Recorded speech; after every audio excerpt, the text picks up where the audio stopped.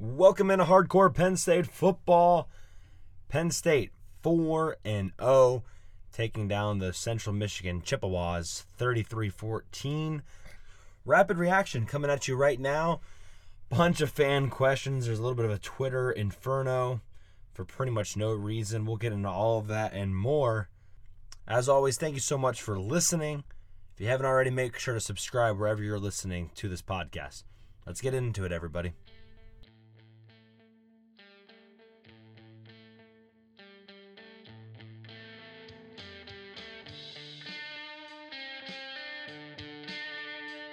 Penn State wins the Big Ten title, 38-31. Welcome back to Camelot. He's going to put it up on first down. He's going for the bundle. Garrity! Touchdown!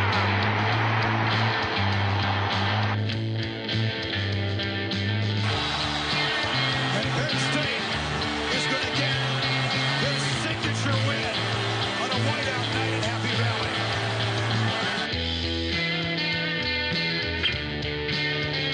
Testaverde throws. It is intercepted. It is intercepted. Pete Giftopoulos, his second of the game, and Penn State will win the national championship. Barkley off and running. Saquon Barkley. Saquon Barkley. Touchdown, Penn State.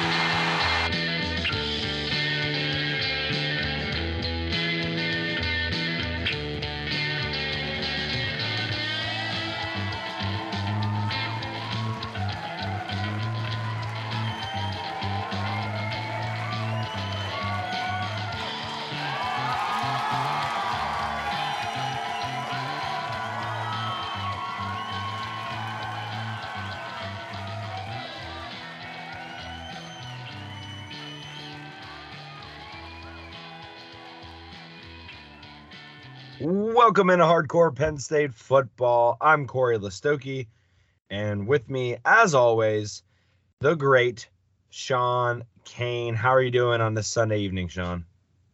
The great Sean Kane is feeling great on this Sunday evening because Penn State won yesterday and the Miami Dolphins with the big win today against the Buffalo Bills.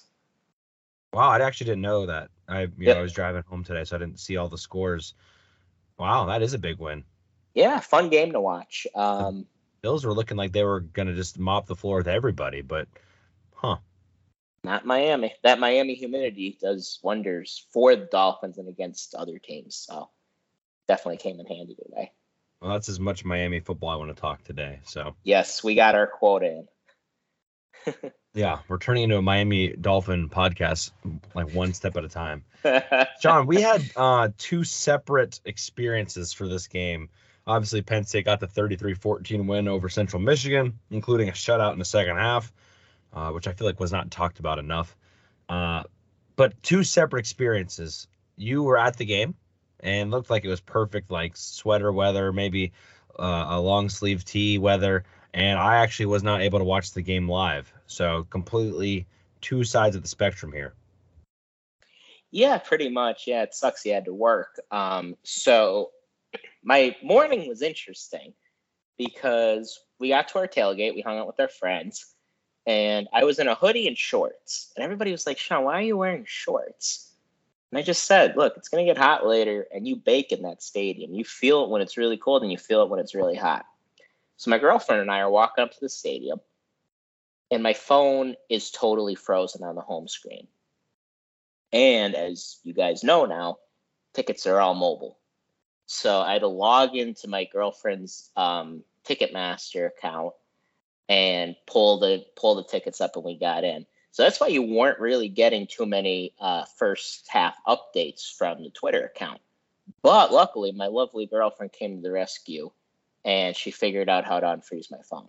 So wow, that's stressful right there. Yeah, it was awful. I was having a mini freak out right outside of Gate F. So you might have saw if you saw somebody very stressed out looking at their phone and his girlfriend trying to calm him down, well, that was me. So yeah, we need to talk about you posting a picture of yourself on Twitter drinking a White Claw on the Hardcore Penn State football Twitter account. I don't know. I don't know if that we have was that made. many rules there, but we haven't enforced any rules. But I think we might have to make one rule that Sean's not allowed to post White Claw. I mean, maybe we almost lost that game because of you guys. Uh, it's very possible. And White Claw, if you're listening, I mean, we'll do a sponsorship for you. I'll post one every week. I'm sure they're listening. I bet. Yeah, you know what? It's funny you mentioned that ticketing thing. I don't know if I talked on the podcast about my ticket situation last week. Did I mention all that? I don't know if I went into all that. I don't believe so. Did I mention having our tickets were locked in the car? No. Do tell. Yeah, so I'll briefly here. I mean, if any episode Central Michigan, it might be the episode to go on a tangent.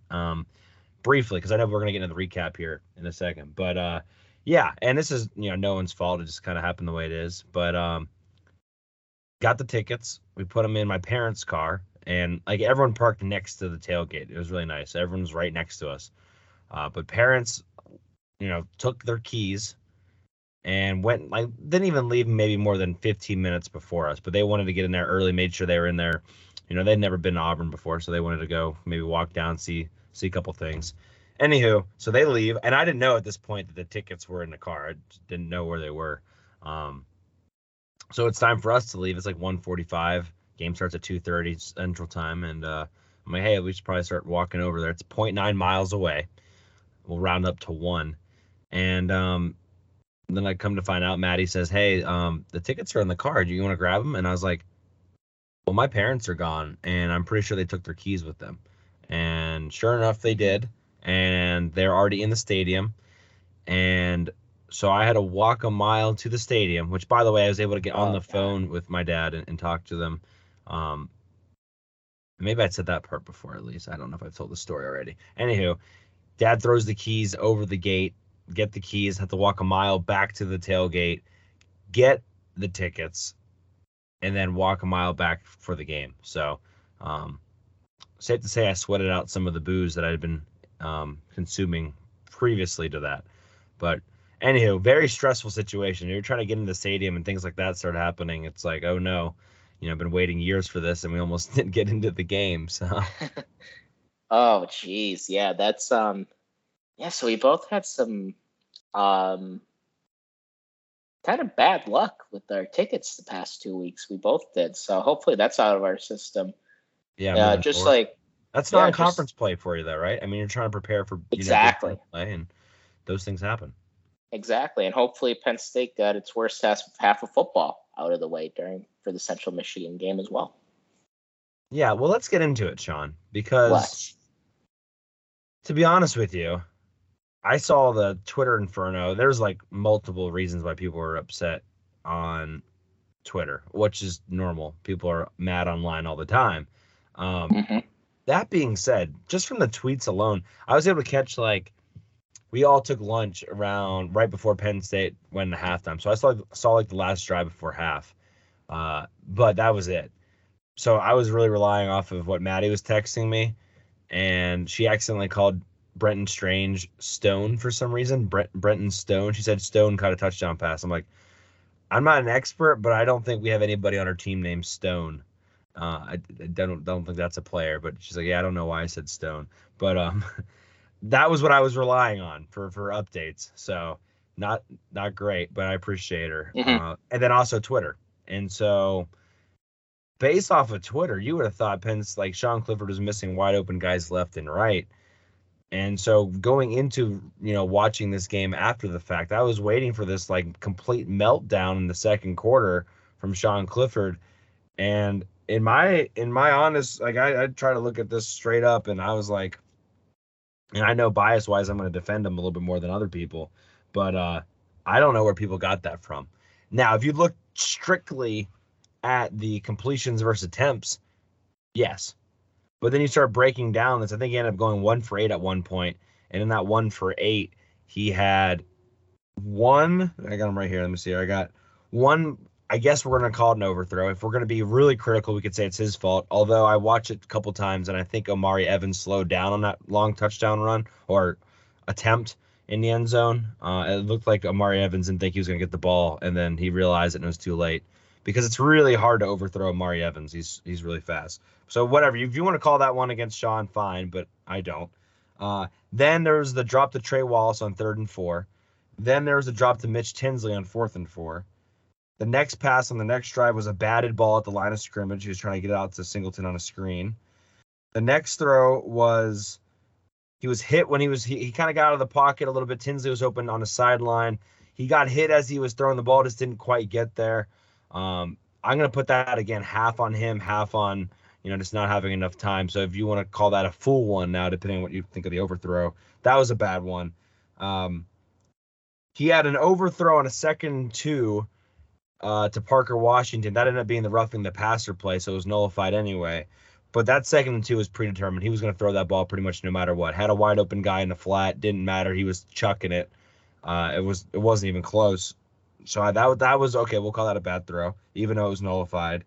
And then there was one really bad throw to start the final drive before the half to Tinsley, where he had pretty much all the field to his left on that post route, and he just threw it a little high and just a little bit too close, didn't lead him enough. That was, to me, a bad throw.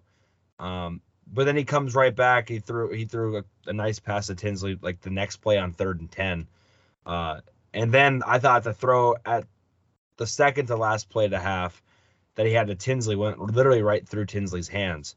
And I don't know if we're doing this comparison to Jahan Dotson, but Dotson probably catches that one. So then I think there was one more bad throw in the second half that I was like, yeah, that was a bad throw. So I'm not going to sit here and say Sean Clifford had a great day by any stretch of the imagination. But based off of the feedback I was getting online, it was like he was just missing wide open people left and right. I mean, every pass, even if they were high, they were still being, hands were still being placed on those things. Even one to Parker Washington probably still should have caught. One to Johnson probably still should have caught. So there wasn't his best day, but he still had 4 total touchdowns and no turnovers. I still give him like a B grade for the day. I don't know how you can go worse than a B, Sean. And I know we jumped right into the meat of it, but this is what's been on my mind, so I wanted to start with that. Yeah, I mean, I think to sum it up, he just wasn't as sharp yesterday as he had been the whole year. So what happened was we got out to an early lead, went up 14-0, and I think the team, not Sean Clifford, but I think the team as a whole kind of took their foot off the gas a little bit because we had, we went down, beat Auburn solidly, and then we're up 14-0 on a 1-2 Central Michigan team. So in a way, it's easy to lose focus and take your eye off the ball. Georgia sleptwalked through the whole game against Kent State. I mean, it happens. And yeah, sometimes your quarterback isn't going to be as sharp as you want him to be. And I think there is a segment of the fan base that no matter what Sean Clifford does, they want him out. And they convince themselves that this freshman quarterback, who I think is going to be phenomenal, by the way, is already better than Sean Clifford. And I don't know. I mean, we just have a disagreement. I don't think he is better than Sean Clifford right now. And that's kind of where we're at. And I also want to remind Penn State fans, because it seems like some people out there have short memories. We've seen bad quarterback play at Penn State.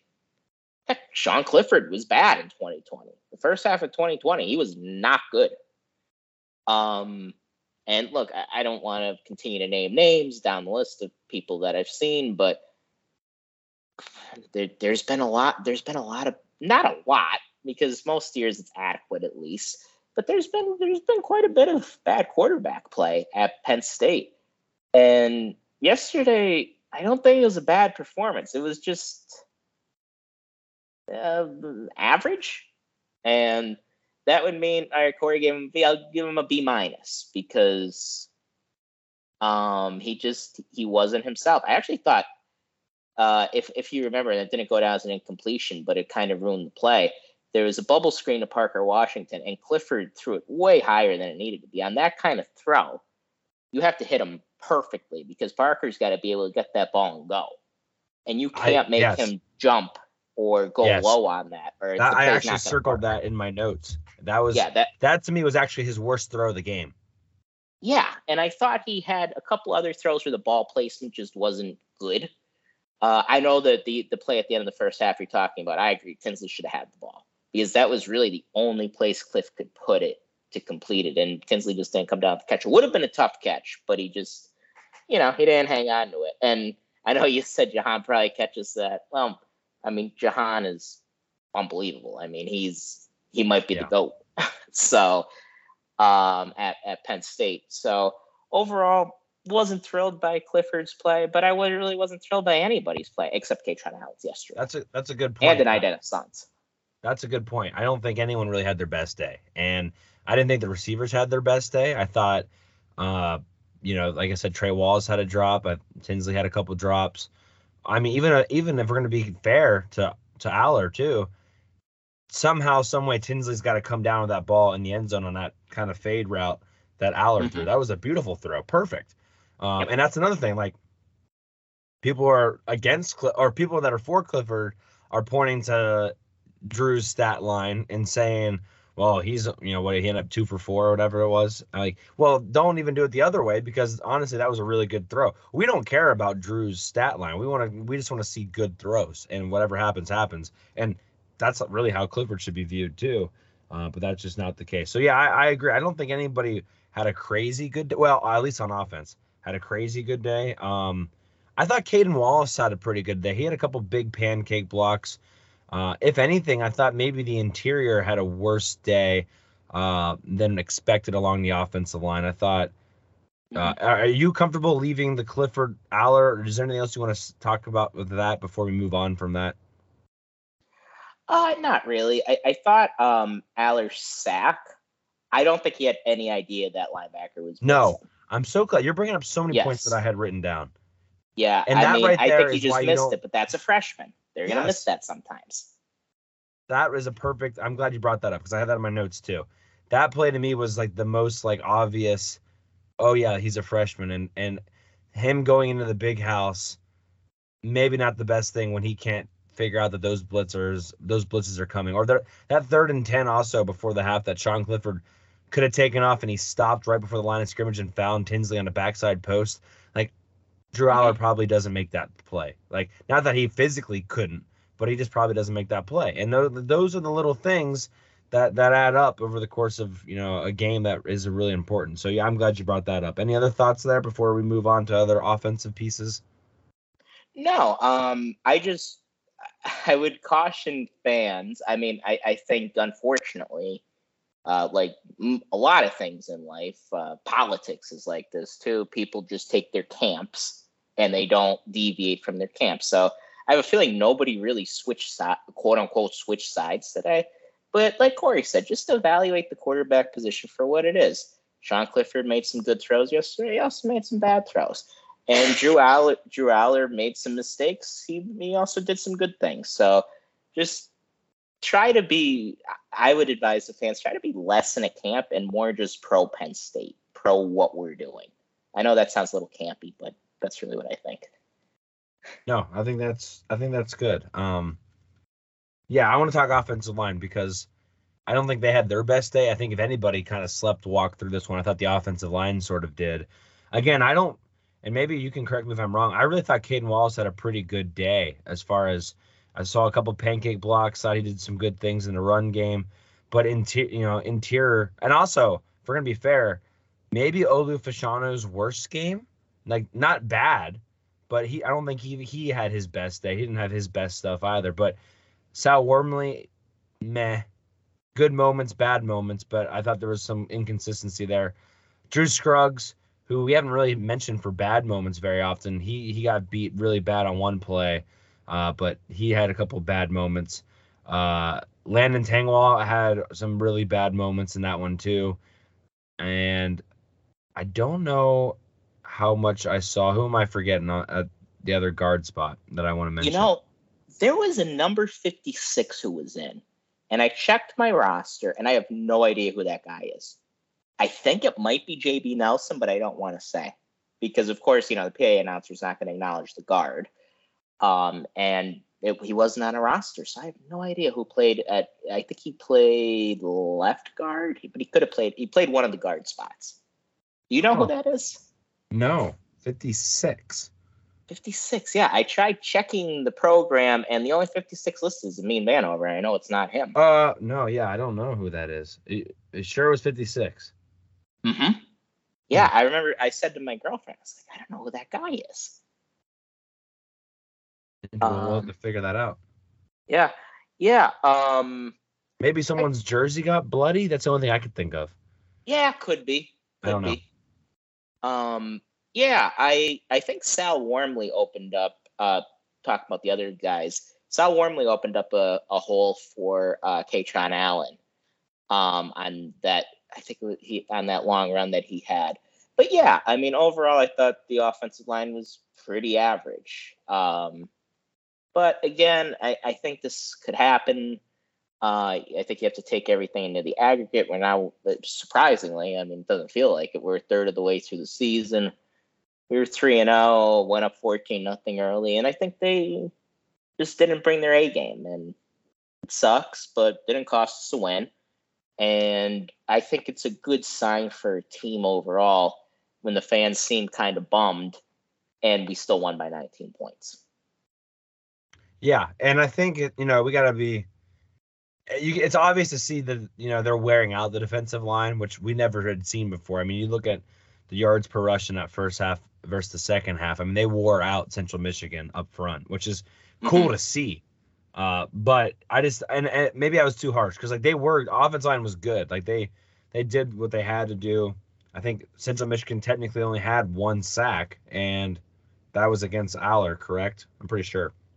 Yes, which I couldn't believe till I went back and looked. But yeah, they only had one sack, and it was that one we talked about with Aller. But I still thought Cliff took too many hits. He did, and there's a couple runs where he only picked up a yard or two. But again, that's just the difference, right? I mean, he's able to maybe throw a ball that we all think was a bad throw, but he's just throwing it away, or he can run for a yard or two, and that just kind of keeps you a little bit more on schedule. So really, as far as the starters are concerned, another week of not allowing a sack, which is nice to see.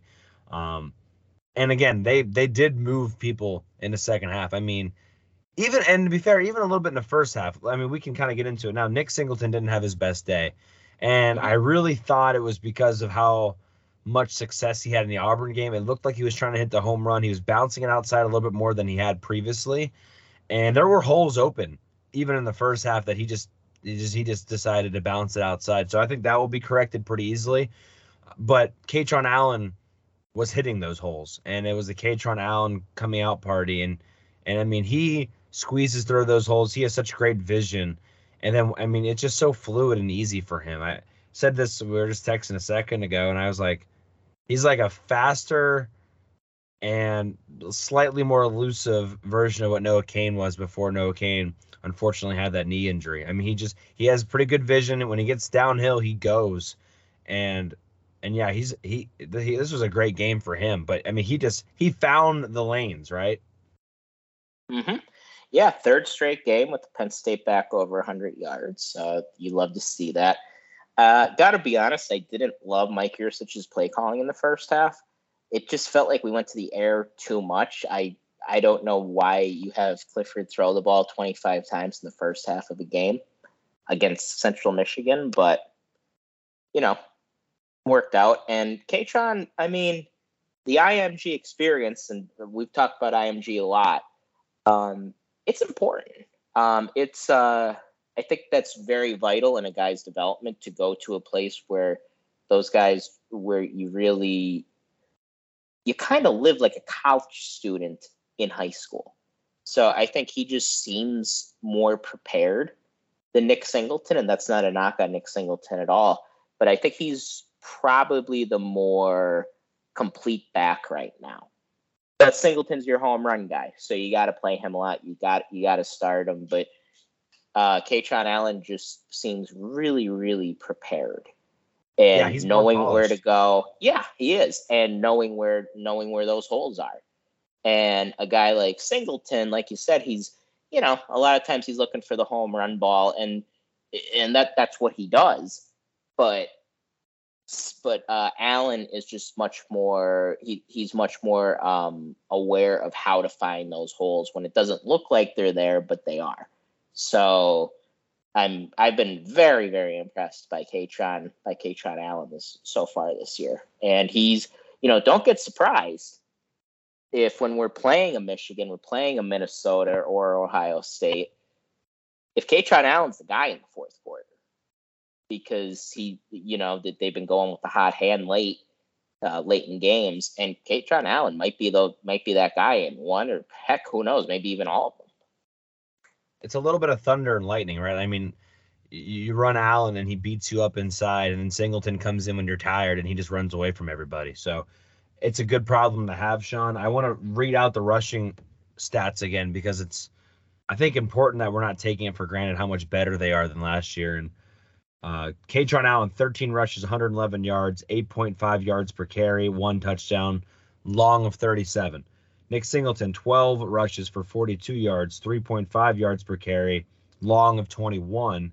Sean Clifford, 5 carries for 23 yards, 4.6 yards per carry, 1 touchdown, long of 15. And then Drew Aller was sacked 1 time for a 6-yard loss.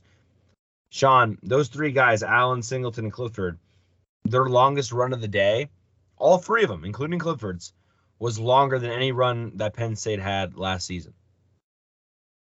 Wow, that is some big J journalism right there. That's nuts.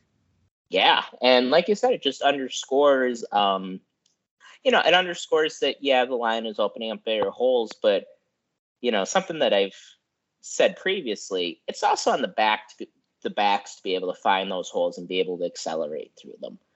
And we're just doing a much better job of that already this year than we did all of last year. So, and it was really beaten to death last year. We didn't have a 100-yard rusher. Then the Purdue game happened. We still didn't have a 100-yard rusher in the game, and you start worrying. You're like, all right, when's this going to happen? And then the last 3 games, like clockwork, we've had one. And the 100-yard rusher twice was Nick Singleton, and now it's the other freshman, Katron Allen. So I really, really like the way this running back room is trending right now. Yeah. And I'm not going to start, shoot my own horn here too much, but I think the offensive line deserves a lot of credit because they are moving people a lot more than we'd seen. I mean, like you said, 3 straight games with a rusher over 100 yards. That's just, that's night and day difference. And the play action rollout where they have the tight end in the flat and they have, another tight end kind of on that flag, and then they have the receiver coming over from the cross. I mean, they run that play like 3 times, 4 times a game, and it's like the bread and butter almost at this point. And really, I don't know if anyone stopped it yet. I mean, they've taken away the receiver, they dump it off in the flat. They take away the flat, they wait a second, they get the receiver over the middle. Yeah, and that was wide open the whole game. Every time they ran that play, there is at least 2 guys open, and it makes for an easy throw. So, and you're gonna keep seeing that. Like Corey said, it's gonna be probably the bread and butter of this offense as long as we keep running the ball like we've been able to.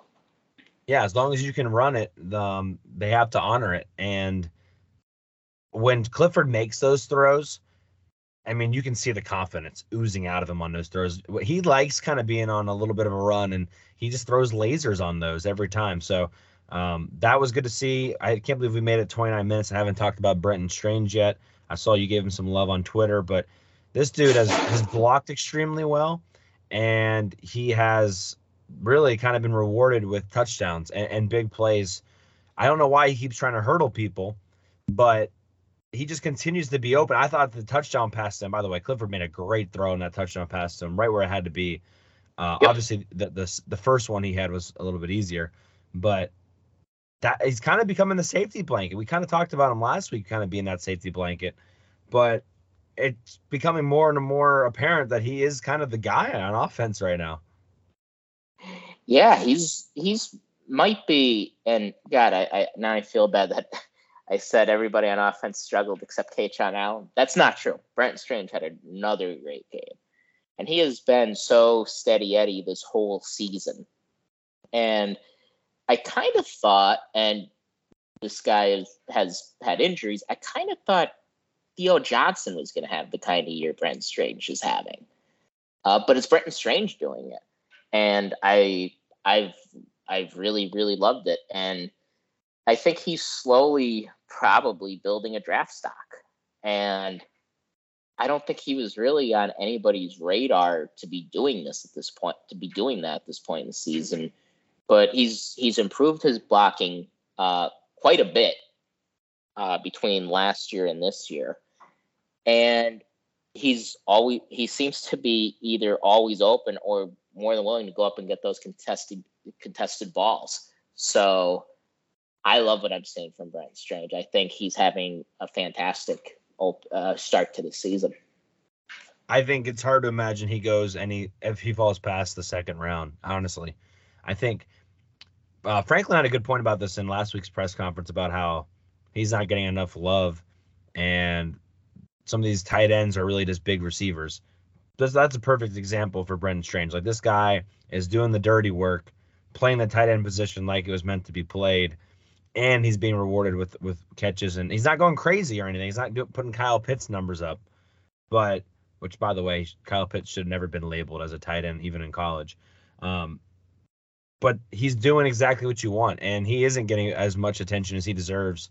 But yeah, he's been electric. So I'm curious to see how much Theo Johnson and Tyler Warren kind of play into that, because it's kind of like having a hot hand. And also, Strange's blocking, there's no reason to take him off the field, right? I mean, that's a big bonus when you know you're the guy, the personnel grouping, the defense sees Strange out there. They don't know if it's run or pass, and that's a big boost. Like, just think about previous years. Like, Mike Gesicki's out there, like in 3rd and 3, if Mike Gesicki's out there, they're probably not leaving him out there to block, so it might be a pass. 3rd and 3, Brenton Strange out there, you have no idea, because they've hit you on a home run through the air, and they've hit you with a home run on the ground in those situations. So him playing the way he's playing provides a whole nother level for Mike Yurcich to attack defenses. So I'm sure Yurcich is ecstatic about that.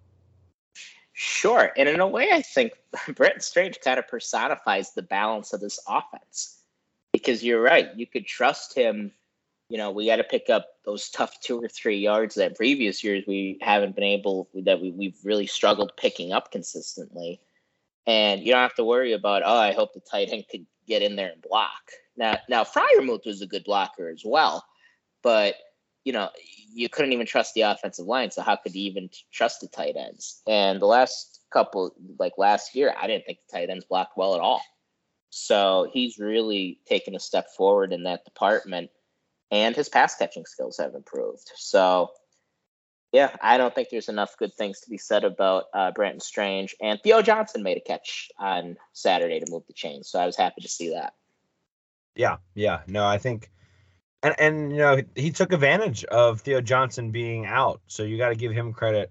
I should mention at least Tyler Warren got a little gimpy there at the end with a hamstring. Don't think it's anything serious, but I did see that towards the end. I'm curious if that's anything to pay attention to moving forward.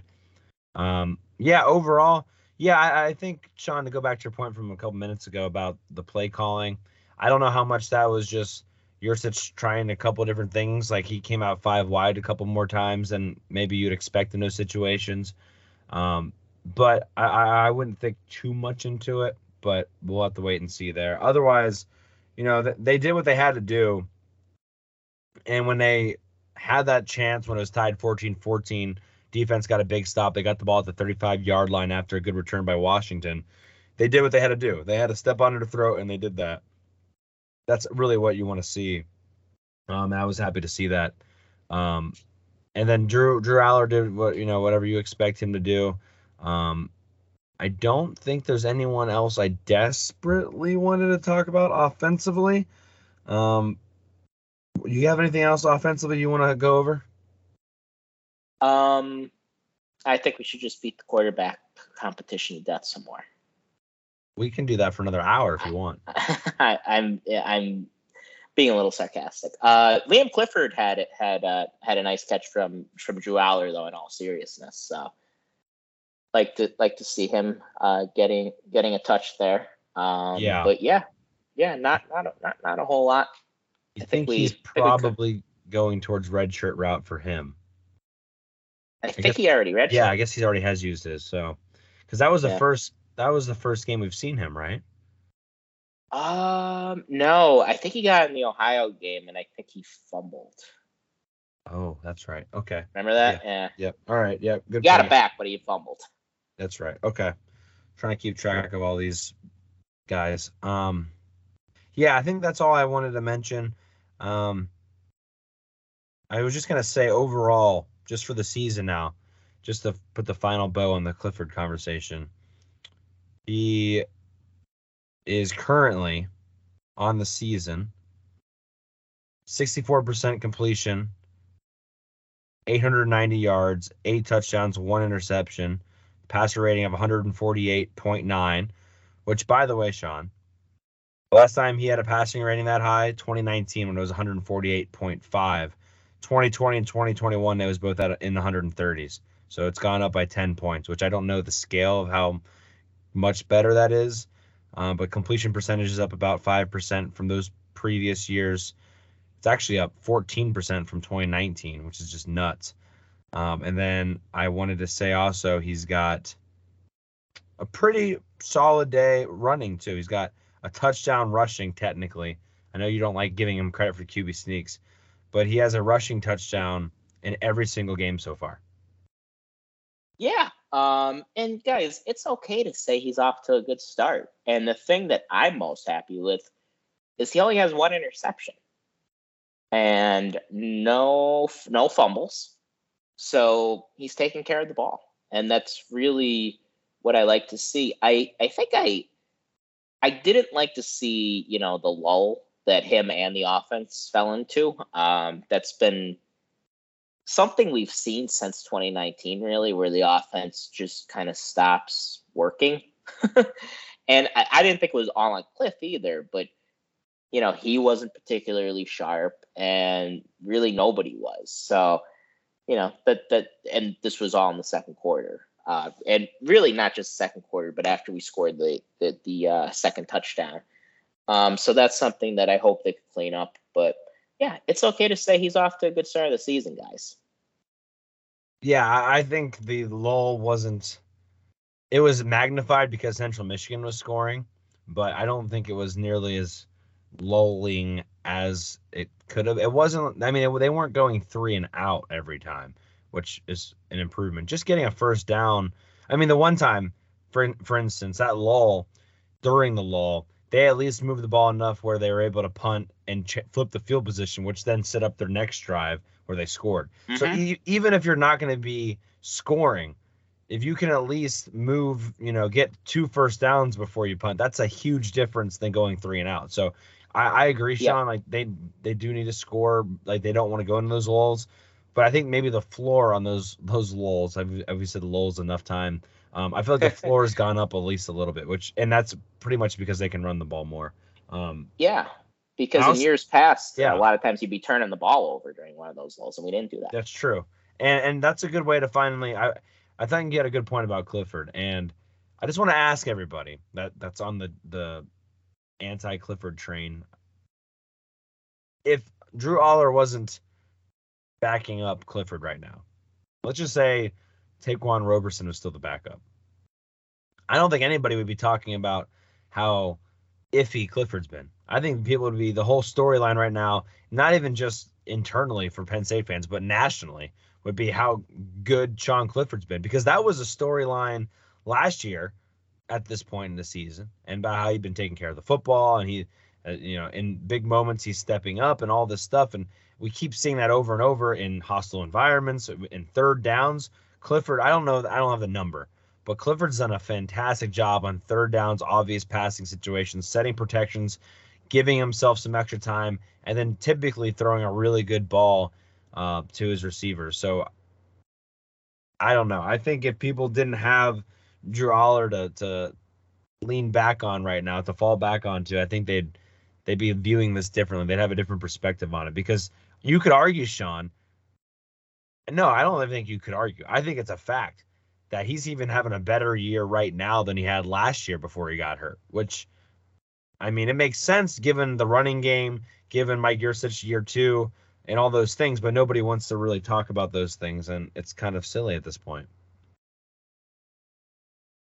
Yeah, I would say so. I think he's playing at a pretty high level right now. Now, and there's a lot of talk about, well, Clifford's not elite. All right, there aren't a ton of elite quarterbacks, and that kind of makes sense logically, because elite means best of the best, like the creme de la creme. And yeah, Sean Clifford's not that. That's true. But I don't think Drew Aller's elite right now. I mean, do people really think he is? He was an elite prospect out of high school, but in 2022, playing in the Big Ten, I don't think he's an elite quarterback yet, and he very well might be someday, but I don't think he is right now. But do I think Sean Clifford's playing at a decently high level right now? Yeah. He's and I know Aiden O'Connell was hurt. He's having a better start to the year than Aiden O'Connell has. And people thought, myself included, he was the second best quarterback in the Big Ten.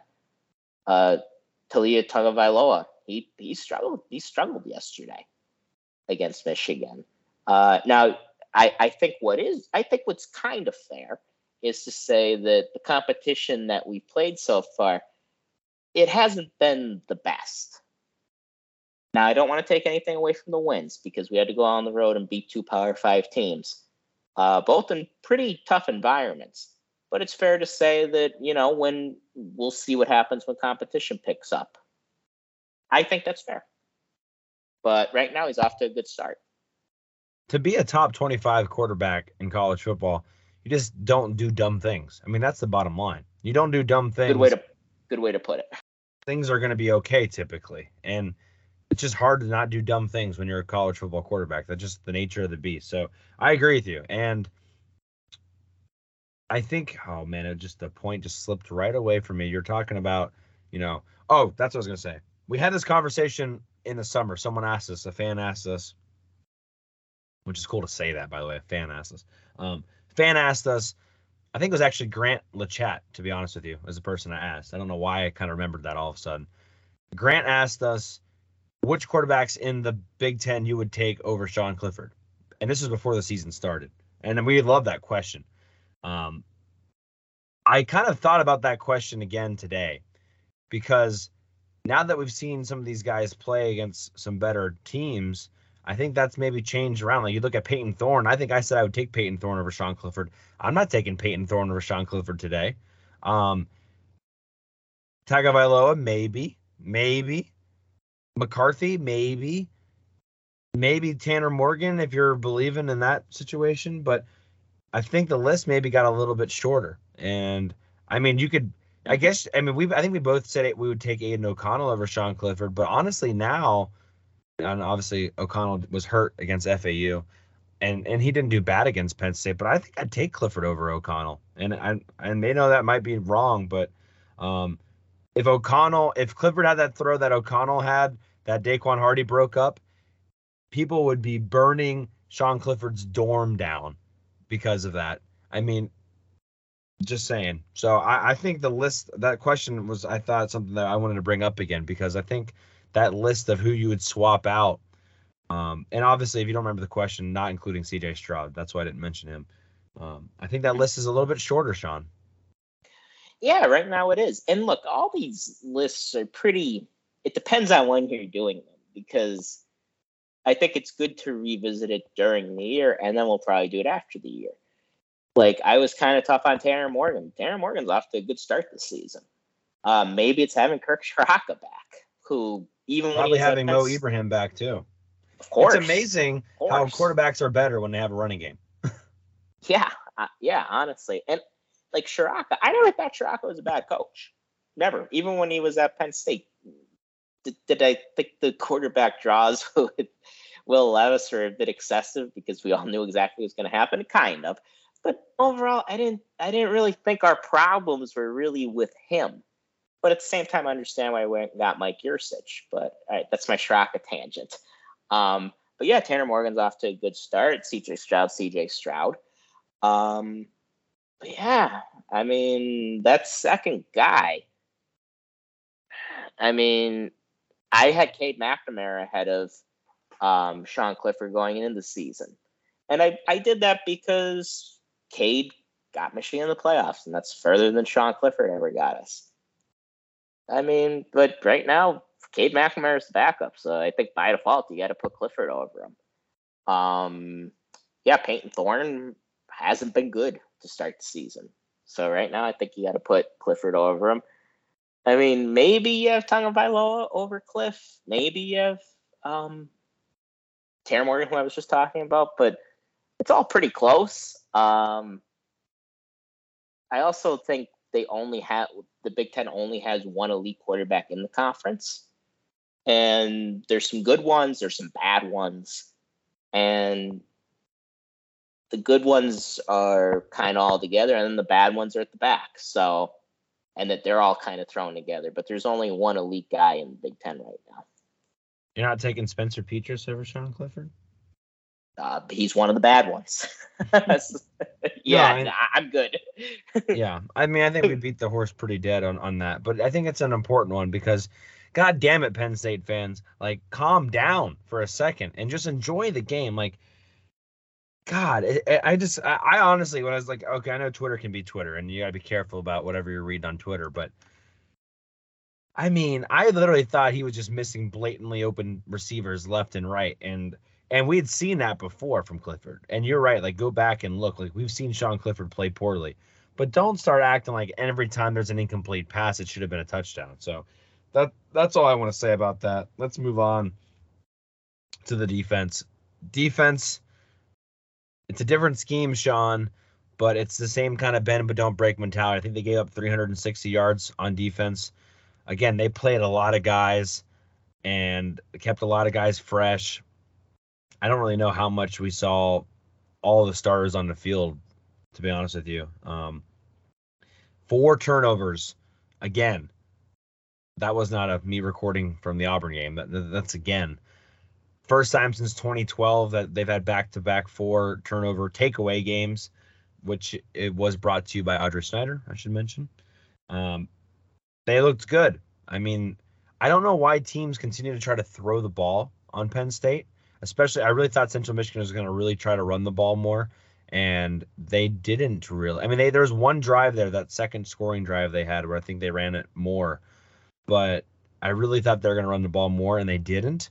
And I don't really know if Penn State's been tested yet. We thought they were going to get tested in the running game against Auburn.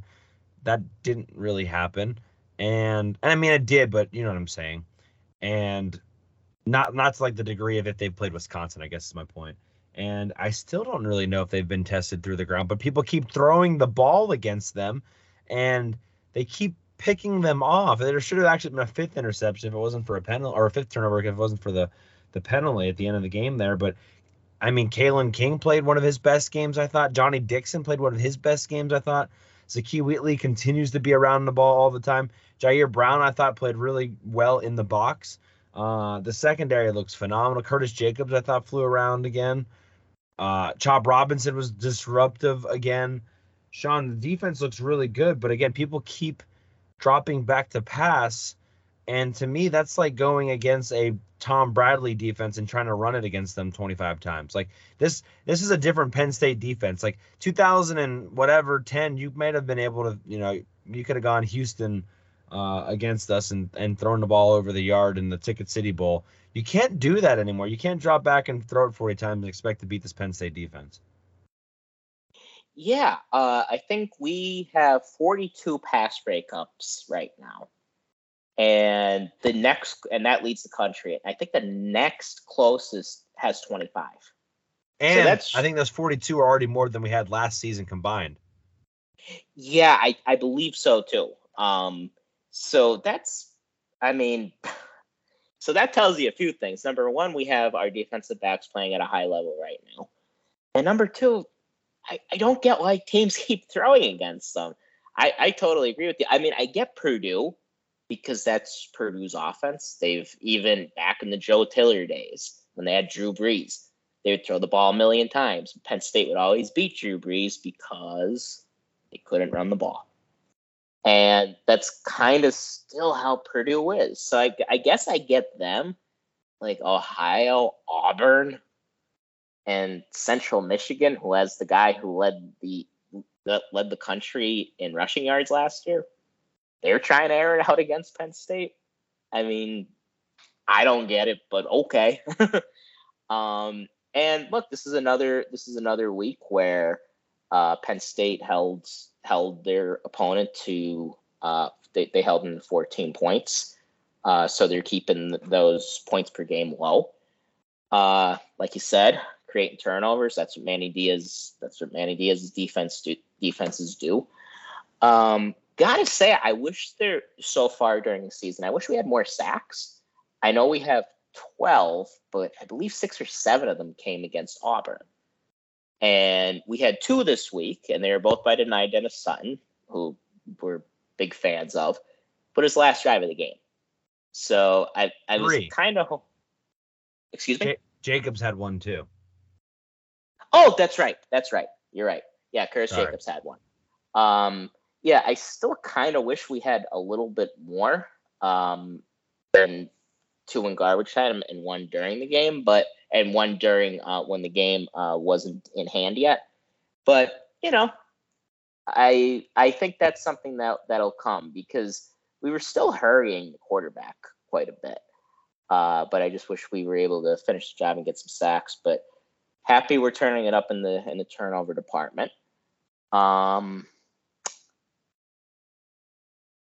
I thought PJ Mustipher had a solid game. And I thought we did a good job containing Lou Nichols. There were a couple times where he found some holes, but he's a good running back.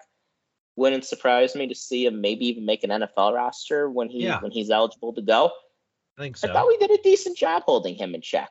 He had a really nice cut on the one run. I was like, wow, that was just a really good play. Yeah, you could tell he's legit. He's good. You could just usually tell. Richardson, I thought he was all right, but it seemed like he threw a lot of ducks. And his receivers, I got to give Central Michigan's receivers a lot of credit. They made some awesome catches. Their tight end, Wilson, really, really impressed me. Yeah, I think he's going to play on Sundays, too. He had a knack for catching the ball. Yeah, there were some times where we had good coverage on them, but they made great catches. And hey, if you ever play defensive back or you're familiar with defensive back, you know that you can only do so much sometimes. If the other guy makes a great play, I mean, sometimes you just got to shrug your shoulders and say, well, he made that one. So, yeah, overall, I thought the defense played pretty good. They were also part of the second quarter lull. They got burnt a couple times. I think one of the questions for this week, coming up, is about crossing. How we're having some trouble here and there with crossing routes. So I think we'll get into that a little bit later. But overall, I liked how he played, especially on the outside. Yeah. I just looked up. I was just curious what the team sack leaders are and everything. Penn State's tied 23rd right now with 11. And Alabama's at 12. So I think, I'm not like concerned like we don't have enough sacks or anything like that. And I think we're right where we need to be. I think you're right. We could have had more. But it's also like getting pressure and not getting home leads to turnovers too. Like if you're always sacking them and the ball's not getting out, you can't have an interception. So I think it's a pretty good mix. And again, the pressure's been there. The pressure, because that was something, Sean, we talked about, I guess, after the Ohio game. Yeah. I even said I'm getting a little worried about the lack of sacks and the lack of turnovers. And then what do? They have 8 turnovers since then. So I think that's a good sign. On top of that, and this is something maybe Josh Pate brought up, these are not giveaways. These are takeaways. And there's an important distinction here. These are not unforced errors. Like when I think of unforced error, I'm thinking like Auburn in last season when Kobe Hudson literally just fumbled the ball on that reverse thing, and we got the ball. Like, yeah, we did a good job, I guess, of maybe keeping containment, but he just literally dropped the football. Don't think we've really had any of those. Well, I should take that back. One unforced one, I guess, the muffed punt. We'll call that an unforced one.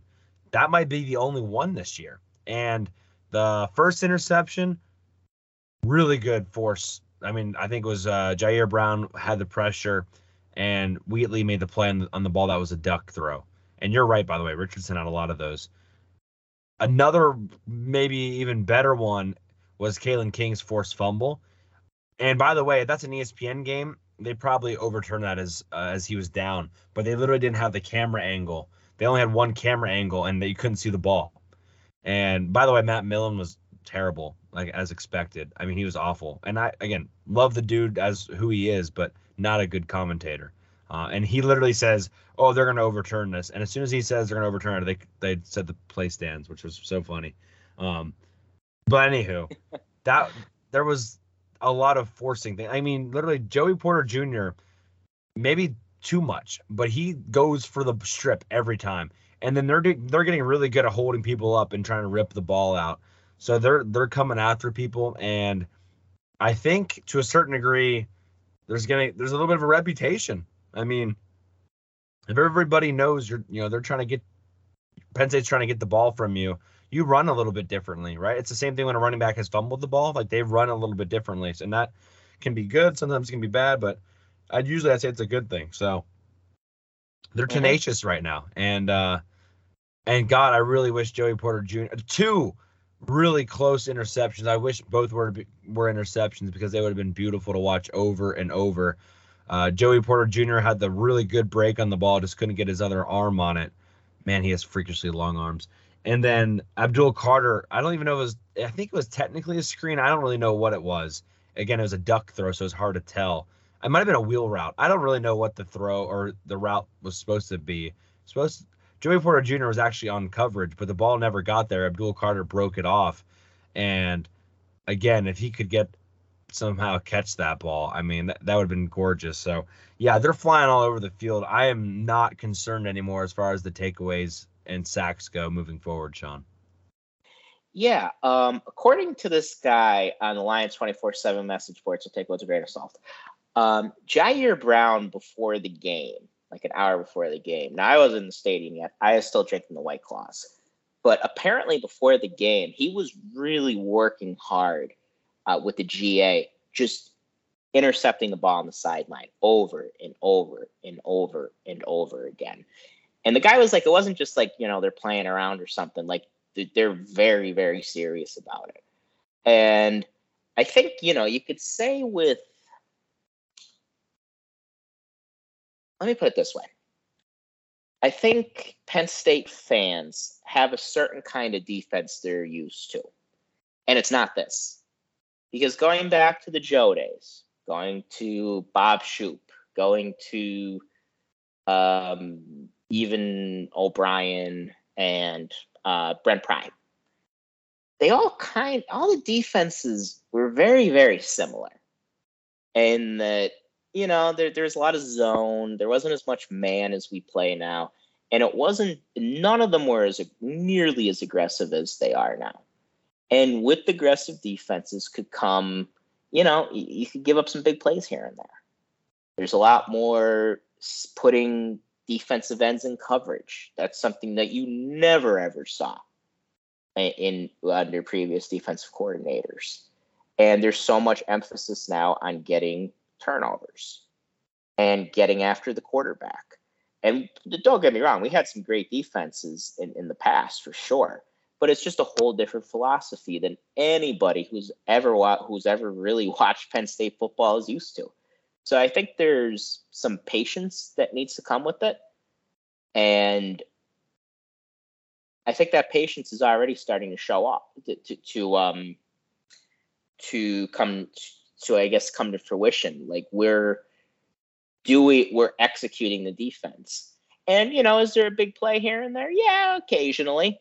But getting those turnovers are so big. And especially when you have in your secondary three safeties that are playing at a very high level right now, and three cornerbacks that are playing at a high level.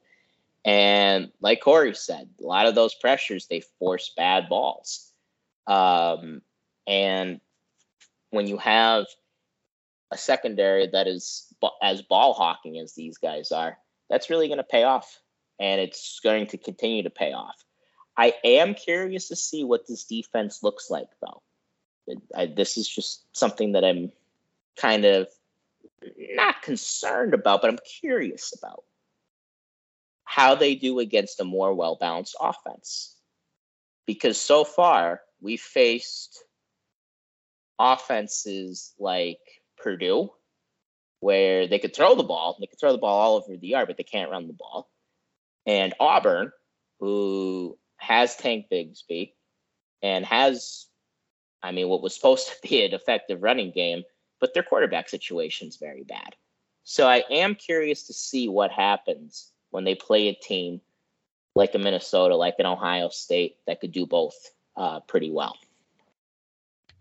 Yeah, I'm curious too. And yeah, this defense, yards are given up. But when you have an offense, and especially a quarterback that apparently some people still don't like, it's really good to have shorter fields from time to time. And you get those, it makes a difference. And also, it's even when they give up bigger plays, they're still doing a really good job in the red zone, or a fantastic job in the red zone. Yes. So it's like you're getting the Brent Pry defense of bending but not breaking, but you're getting more turnovers sprinkled in. So it seems like it's the best of both worlds if that's kind of the approach. Again, the only stat that matters is points allowed at the end of all of it. And Sean, I made this point over text message. I think it's something that Penn State fans should think about as we get into those tougher, maybe more balanced offenses. Again, Penn State did not allow a single point in the second half. They've really done, a fantastic job in the fourth quarter. But again, they've done a really good job in the second half just playing better, making adjustments. And if that continues to happen, you got to remember that going into these other games. Like, hey, Manny Diaz might have a knack for making halftime adjustments. So maybe have a little bit of faith, maybe a little second half team vibes there. So pay attention to that. I guess we should talk a little bit about linebackers. I didn't think Kobe King or Tyler Elston really flashed anymore. I think they both had a couple plays, but nothing crazy. I thought Abdul Carter was noticeably all around the ball even more, which I don't know how that was possible after the Auburn game, but I thought if anybody linebacker wise, it was Carter that continued to be around the ball. That was super impressive. Dom DeLuca, I thought, had a really good game. There was a one play he had on like a screen. I think it was a screen. Again, a lot of the stuff they were running, it was almost hard to tell if it was a screen because everything was close to the line of scrimmage. But anywho, and he beat a blocker and made the tackle in space. It was and if he doesn't make that, it's probably a first down. So I was impressed there. I thought Jalen Reed had a couple of nice tackles. I know that's not technical linebacker, but he plays up enough where I was impressed. Jonathan Sutherland, meh. Got burned on the tight end man coverage. I still think Jalen Reed should have been over the top of that, to be honest with you. I know it was man, but it was still cover one. So cover one, if I'm Jalen Reed, I'm probably shadowing towards the trip side anyway, and he wasn't. So he should have probably been there for that. But anywho, you can't get beat that bad if you're Jonathan Sutherland to a tight end from Central Michigan. No offense to Wilson. Was that Wilson too? Might have been. Regardless, you can't get beat that bad. It wasn't even close. He got set up, honestly, is what it was. And it was a bunch formation, but can't let that happen. And honestly, I just didn't see him do very many things. I think he does. I think he's good in the fact that if there's a situation for a turnover, I think he does have a nose for the football. I want to give him credit for that because he does seem to be around the ball a lot. But meh. I thought maybe he had a game where you maybe want him to take a step forward. I don't necessarily think I saw that, Sean. Yeah, I would pretty much agree because that touchdown that he gave up, he didn't defend it well. I think he's had better games. I thought he had some better games this year. But this game was probably his worst game so far, in my opinion. Yeah, Dom DeLuca continues to play pretty well. I thought Curtis Jacobs played well. And Abdul Carter continues doing Abdul Carter things. He covers ground so quickly, like in a way that few guys that frankly I've seen Penn State do, where it looks like there could be a big gain and it turns into a 3-yard gain, or it looks like a guy's going to get loose and he goes nowhere. And it's because Abdul Carter covers so much space. So I was pretty impressed with him. I think the middle linebackers have had better games. Wasn't too thrilled with either of them, but I mean, and we talked about Sutherland. So overall, so game from the linebackers. Yeah, I agree with that. And again, Curtis Jacobs, I don't feel like Curtis Jacobs was out there very much, to be honest with you. I mean, maybe he was. I just didn't feel. I mean, he had the fumble recovery on the punt and he had the sack, so he was out there. But I thought like he just didn't. They let Carter play a lot, so that was good to see. Yeah, they played them both at the same time a couple times too. They did? Okay, I did. I was curious if they did do that. Yep. So, I probably should have paid attention for that more. But maybe they're listening to the pod. I don't know. I think so. Hi, Manny. Hi, Manny. Yeah, I think that's. I mean, they're doing. Oh, do you want to talk Dennis Sutton a little bit more than you have? Do you just want to fanboy a little bit? Because I know both of his sacks were towards the end of the game, and that poor left tackle, I think, just wanted to go home at that point. I mean, imagine like thinking towards the end of the game, okay, the backups are going to get in, but when you face Penn State, they're really just 4- and 5-star true freshmen that are ready to prove themselves, and they're actually maybe potentially coming at you harder than maybe the starters were, especially coming off of the Auburn game. And which, by the way, Chop Robinson didn't get a sack, but I think he got 2 more holding penalties, and he was very disruptive. I think he forced a couple of the errors on the throws as well. But anywho, then Denai comes into the game, a 5-star guy, and you're just like, oh Lord, I just want to go home. And man, that guy got beat like a drum. Yeah, and Denai could add another sack because he put the quarterback on his ass another time. So I thought he was awesome. And you know something, like his first step, it reminds me a lot of when Shaka Tony was coming up, except with Shaka, he wasn't blessed with the size that Dennis Sutton has. And Denai, I mean, I don't think he's quite as quick as Shaka, but the way he comes off the ball, I mean, there's few guys who do that. And on his first sack, I believe, it felt like as soon as the ball was snapped, he was in the backfield. And the tackle had no chance against him. And, I mean, so he's stringing together now games with sacks. So I think his role is going to continue to expand as the season goes on. And he's only going to get better.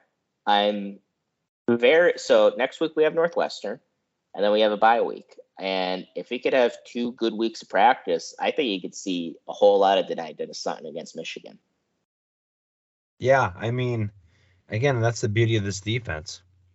They play a lot of guys, and I mean, just the reps. I mean, that's the exciting part. Like everyone's getting so many. They're getting XP points right now.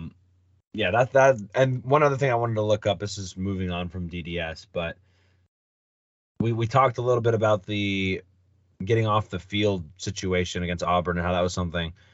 I think that improved against Central Michigan. I thought they did a much better job getting off the field. Additionally, I think they're up to like 31st now in the country in 3rd down conversions allowed, which isn't great. To give you an idea, Minnesota's at 18%. I think Penn State's at like 30-something percent. So like and Minnesota's number 1 in the country right now. So there's improvements to be made, but it's not like we're at the back, half of the country or anything like that. So I think that maybe took a step forward this week. and just something to pay attention to. I don't think really Richardson was a guy that was going to kill you with his arm anyway. But again, you don't want to give up those third and longs in any of those situations. And Richardson didn't have the same running capabilities as Robbie. Nobody has the same running capabilities that Robbie Ashford has. Like, Penn State will not face a faster quarterback than Robbie Ashford the rest of the season. So, and TJ Finley was no slouch either. So, really, if you think about running quarterbacks the rest of the year, that can make you pay if you go to a man coverage or whatever, you rush downfield too hard. Michigan, JJ McCarthy, he can wiggle a little bit, not much, but a little bit. And then I'm trying to Talia Tagovailoa way later against Maryland, and I think that's it. Because you got Northwestern, Ryan Helinski, no. You got Minnesota, Tanner Morgan, no. Nope. You got Ohio State, CJ Stroud, no. You got is it Rutgers? Rutgers is first after that. Rutgers is after that, right? And I don't even know, honestly, who their quarterback is. They're still going to multiple guys, aren't they? I believe Vedral was hurt. Yeah. Okay. Vedral can run if he's there, but if he's not going to be, I don't think by then he's going to be the starting quarterback, to be honest with you. No, I don't either. I think they're going to go with that young kid. Yeah. And I don't think he's dual threat. So maybe, we'll put him as a maybe. Maryland, yes. Indiana, Connor Bazelak, absolutely not. And then Peyton Thorne, not really. So you're not going to see that many, which if you're thinking about it, the defensive linemen have to be kind of salivating to that, because as soon as they know you're a sitting duck back there, I mean, the floodgates open up. And so that's exciting. I mean, it's kind of surprising, Sean. Like, you think about how this day and age, how little dual threat quarterbacks Penn State's going to face the rest of the way. And that kind of makes me feel a little bit better, because the only thing we complained about in that Auburn game was the fact that, they kind of got downfield too hard and no man coverage. They kind of left, these big third down runs. And there's not many of those kind of games left on the schedule, which is just another thing to be excited about with this defense. Yeah, absolutely. And look, I mean, so I was thinking about the quarterbacks as you're going through them, and just, their athleticism and everything, but just how good they are. So next week we would face Ryan Helinski. He's Northwestern's quarterback, and Northwestern is really bad. Then we got JJ McCarthy, who's a little unproven. I don't think hasn't played. We're gonna know a lot about him after the Iowa game, I think. Then Tanner Morgan. I think we know Tanner Morgan pretty well. He looks like he's about 50, and I think he might be 50 because he's played as long as Cliff, so he's been around a while. Stroud's really good. And then in the month of November, none of the Tagovailoa is pretty good, but none of the quarterbacks really knock my socks off. So I really think the quality of quarterbacks we play the rest of the year, I mean, nobody really strikes fear of God in me except CJ Stroud. And that's partly because he has such a good supporting cast too. Yeah, I agree. Let me think if there's what? I just wanted to add to this point, because we mentioned this a couple times in preseason, and Franklin mentioned the whole ego thing. And I think that was an important part of this past weekend too, because they could have left their starters out there. I mean, not the whole third series that Central Michigan eventually scored on, but a lot of it. Cam Miller was already in the game in the third series as a true freshman, was already in the game in the third series. That's, to me, one of those huge, going back to that quote, right? Like, we are not worried about winning by a bunch. We're worried about getting guys reps. That, to me, is kind of speaking back to that quote. I wanted to just mention that because that's something that was said and we kind of thought was funny. But then I see Cam Miller out there, who, by the way, kind of needs the reps, to be honest with you. He's very, very raw. These reps are huge for him right now. I don't know if I really like him being in on a third series, but whatever. I mean, they won the game and all that's fine. But that was something that spoke to me, because they are getting guys in, and they're getting guys in early. I mean, even I think Liam Clifford came in on the third series on offense. So, yeah. Franklin, maybe we laughed at it at the time, but I think they're making an obvious effort to do this more. So let's see if it pays off, I guess. Yeah, and I think in a game that James Franklin going in is pretty certain we're not going to lose. You're going to try to do more things. You're going to try stuff that isn't always going to work. And even though, I mean, I do criticize play calling occasionally. Occasionally means maybe once a week. But sometimes when you criticize play calling, you have to be careful because you're not at practice, you're not in the film room, and you don't know what they're working on all week. So there might have been a method to the madness for why we threw the ball so much in the first half, for example, and why we're playing so many different guys and what the thought process is. And sometimes it's hard when we're not in the room. Now, when there's obvious things, like running the ball on 4th and 5, late against Ohio State, and Trace McSorley's having the game of his life. I mean, maybe then you could criticize the play calling. But in general, I think you have to be a little bit careful when criticizing it. Right. Yeah. No, I agree. And let's go special teams. Let's do it.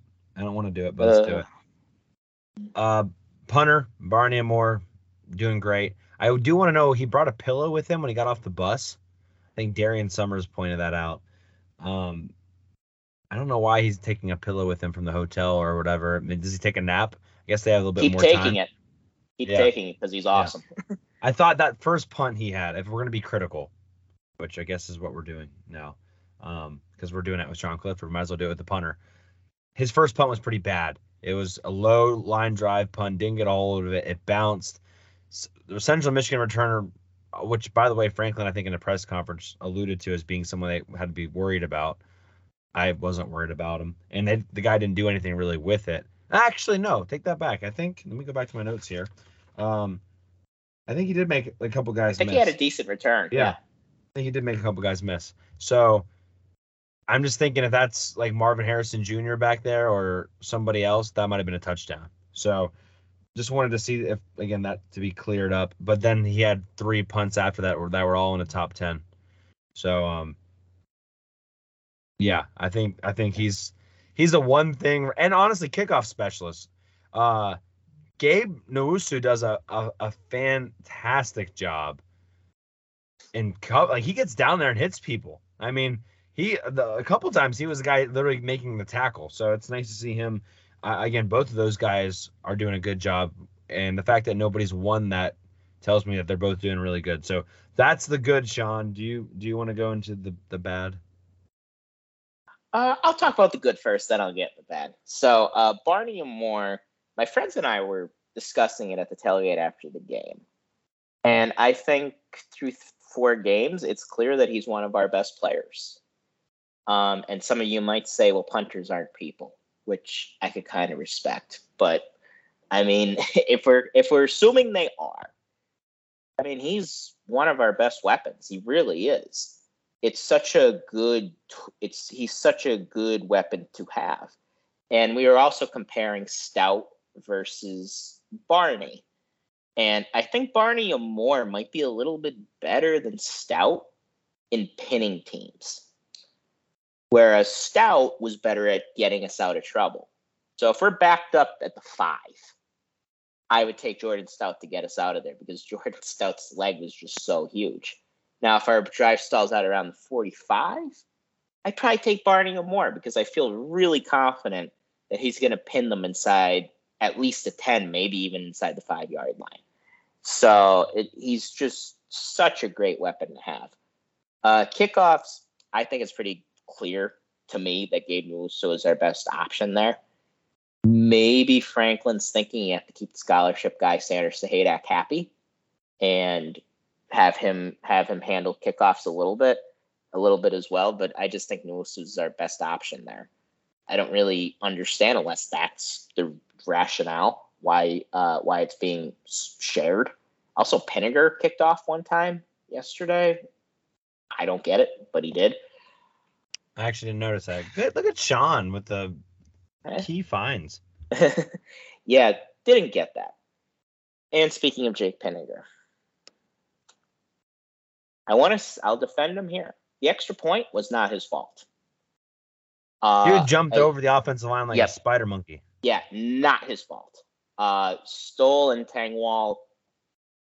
I'm not a special teams coach. I can't say what to do, but they can't let that happen. They can't let somebody just jump in, because you could have Adam Vinatieri. That kick's probably getting blocked. Vinatieri probably puts it through the dude. Yeah, that's true, because he was a Patriot. And he probably like goes through his hands because he's a Patriot, and they just ruined my life. But the missed field goal. I mean, Jake, come on, buddy. It wasn't even close, and it was in his range. I actually checked the flags above the uprights to make sure the wind wasn't blowing. It wasn't blowing, and he just straight up missed it. And I don't know. And I feel bad. I was so hard on him after the Ohio game. I actually like genuinely do. Like, I'm not kidding around. I really do feel bad that I was hard on him. But dude, you got to be able to make that. You have to be able to make that. He just, I don't know. He's in a funk right now, and I just hope he could get out of it. Sanders Sahadak, I mean, he wasn't even close with his long field goal, even if it had the leg. Did it have the leg? I couldn't tell on the TV. No, it fell short. Okay. Yeah. Actually, when I was at the game, I couldn't tell if he hit it hard enough, if it would have went through. But after seeing the TV and seeing it live, it wouldn't have gone in. So he wasn't even close on it. And look, guys, the field goal unit, I won't just single out Jake Pinniger, but the field goal unit, the extra point unit, that will lose this team a game if they don't improve. I mean, mark my words, like, you have to be able, you can't get extra points blocked. It just can't happen. We are currently making 93% of our extra points. That's in the 130s in the country. Like, I should say Jake Pinniger, but I'll say the whole unit because Jake's kicked all the extra points. Yeah, we're in the 130s right now for extra point percentage. And guys, that loses you games. And I don't want to lose a game 28-17 Ohio State. But I could see it happening. And I really hope it doesn't. It's something we have to improve. That'd be a new way to lose to Ohio State by 1 point. So that'd be kind of fun. Yeah. Let me just say this, because I disagree with what Franklin's doing with the kicking situation, obviously. But more specifically, I really didn't like him even bringing Sahadak out there.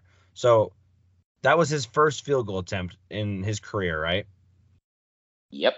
And you bring him out for a 57-yarder. I mean, even, first of all, 57 yards is a long way. I mean, he probably didn't, let's say he got he kicked that with 90% as best as he could of his ability. So he, like, 100% he would have made it. He gives it 90%. It's his first kick, whatever. Not long enough to the left, whatever. But why would you want that to be his first field, especially since you might be calling on him at some point in the season? And if he's not starting because of Pinniger right now, it must mean that he's struggling with accuracy. So why would that help his confidence moving forward? Honestly, I would rather have just seen a counterplay to Nick Singleton. And if he doesn't get it, the game, we just go into half and whatever. Then bring him out there, but especially since we're struggling with internal blocking. And that was before the block, but he's had mentioned already we're struggling with field goal internal blocking in the press conference. So you're going to bring him out for a 57-yarder. He's probably going to kick it low. They're lucky it wasn't blocked, to be honest with you, number one. And number two, now that guy has no confidence moving forward because he just missed the kick. And then your starter misses another kick even shorter, and now nobody has any confidence. and you've already kind of put this potentially losing mentality in your freshman or your redshirt freshman kicker's head. So I really didn't like the decision to do that to him. If it's a game winning one, obviously it's different. But do I really need to go up 24-14 against CMU when I'm getting the ball to start the second half?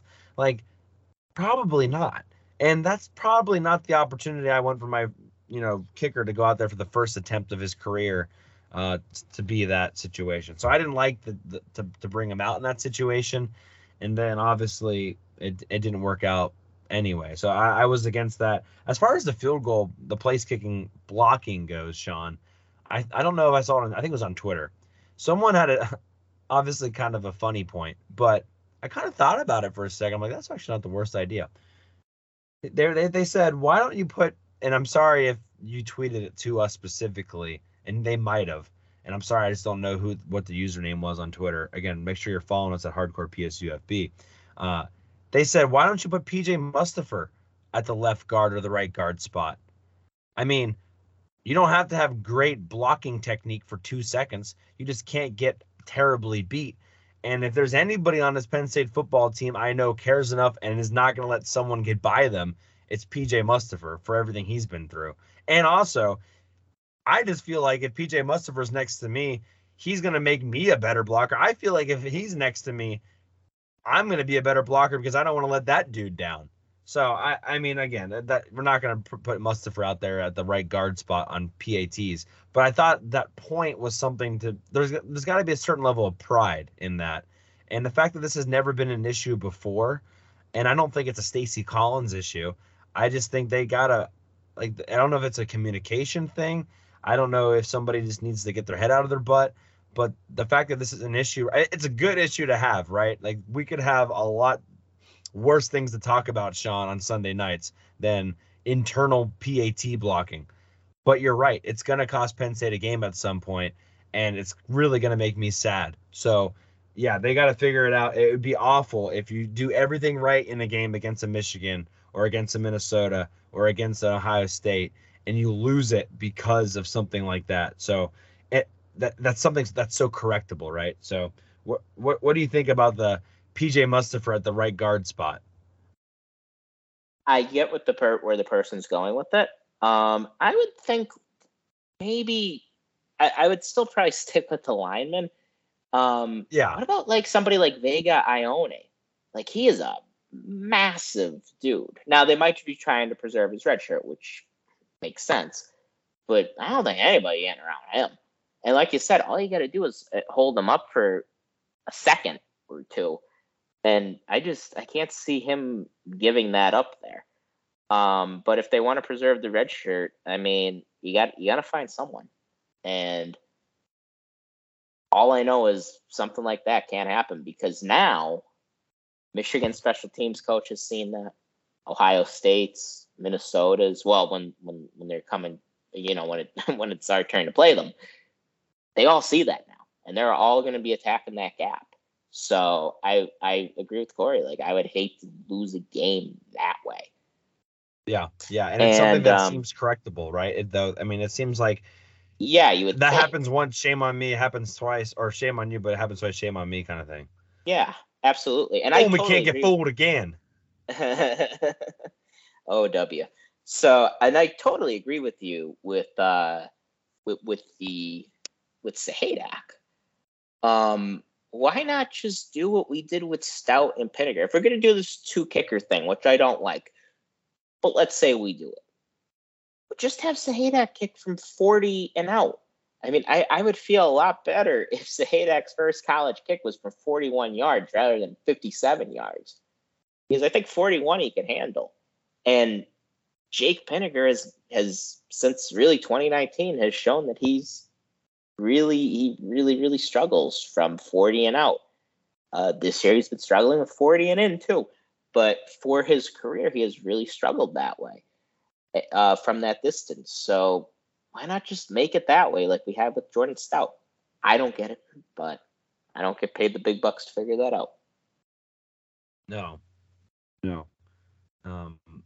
I was going to say randomly that Cam Miller got academic whatever of the week. So I was just kind of crapping on him a little bit, but congratulations there for getting Yeah. scholar whatever of the week. So good for him there. Yeah, Oh, I think. real quick. Yeah, I like Parker Washington as a punt returner. I think he's going to break one eventually because some guys just have a knack for that. And I really like what I've seen from him. I'm glad you mentioned it. I'm still on the fence, to be honest with you, because I don't know if you can score doing what he does. I think you can get, and if you're getting good field position, I think that's more important. Like, I'd rather, I guess, consistently get 15 yards ish on punt returns, which I'm not sure if he's at that exactly, but whatever. And then instead of just having a home run every once in a while, but getting killed or having a chance of muffing it. So I guess I like him back there. I just don't think. I thought we might see one against some of these teams that have a little bit less athletes on the field. I find it hard to imagine, I find it hard to believe he's going to be able to do that against someone like an Ohio State. I just feel like that dancing stuff isn't going to be as effective. Like, he outran on that one punt return. He outran Central Michigan's defenders after he broke a tackle or two. Even if he breaks that tackle or two against Ohio State, I just feel like team speed wise, he's not going to be able to turn the corner like he did. So, and he didn't even score against Central Michigan. So, and I feel like if that was maybe Jahan Dotson or somebody else from previous years, maybe they were able to. So, and again, he's consistently catching the ball, which we've had issues there before. And he's enough of a threat where I think people are trying to think about him. So that's also an important part, right? Like, you want someone back there that's making the punter think about you. And if you're doing that, that's kind of half the battle, right? That's art of war stuff right there. Yeah, absolutely. And yeah, I hear what you're saying, like going east-west, going running backwards. It's always high risk, high reward. And when you're playing a team like Ohio State, it might not be the best idea. But remember that punt return against Purdue? He was ruled down, unfortunately, because his knee just barely hit the ground. He had a nice return against them. So, I mean, and he's to my knowledge, I think he's the only one that has fielded a punt so far this year. But I could be wrong about that. I thought Hardy had one in one of the. Yeah, he might have. Just to prove you wrong live. I thought Hardy had one in one of the games, but again, okay, that's not the point. Any other special teams you want to discuss? I think. Franklin seemed irritated that we weren't kicking the ball in the end zone more, but I mean, I think that's neither here nor there personally. Our kick coverage has been really, really good so far, but I understand wanting them to start at the 20 every time too. Or Breaking 25. News, Franklin is mad that Penn State's not perfect. Yes, exactly. It seems like kind of a coach thing to be mad about. Very coach thing to be mad about. Okay. So that's your recap, everybody. We talked extensively about Aller and Clifford, probably more than, well, that's probably honestly what everybody wants to hear about anyway, so you're welcome. Quick recruiting update. Edwin Joseph, Sean, visited, had a good time, had a great time, I think he said had a better time than he expected or something along those lines. Fill us in on Mr. Edwin Joseph. Edwin Joseph, excuse me. Yeah, Edwin Joseph, classic example of a guy that you just want to get up to get up to campus to visit. He's from, the Miami. Wait. What did you just say? He's the classic example of a guy that you want to get up to visit. Thank you. That was a big pause right there. Oh, yeah. So he's from Hollywood, Florida. Chaminade, Madonna. I hope I'm saying that right. It's big football school down there. I believe John Dunmore, who left the team, I think he was at that same school. And Edwin Joseph I believe he's still seen as a Miami lean, but supposedly the visit went really, really well at Penn State. So I think Penn State continues to look for one more receiver. I know they've been in communication with Carmelo English. So look for them to maybe add one more receiver to this class, and Edwin Joseph might be the guy that they're looking for. Okay, well, good. Yeah, I think I am kind of like most fans right now. not really been kind of focused. I see when people are getting scholarship offers or when they might be visiting, but this was kind of a lighter week anyway for visits compared to Right. Ohio.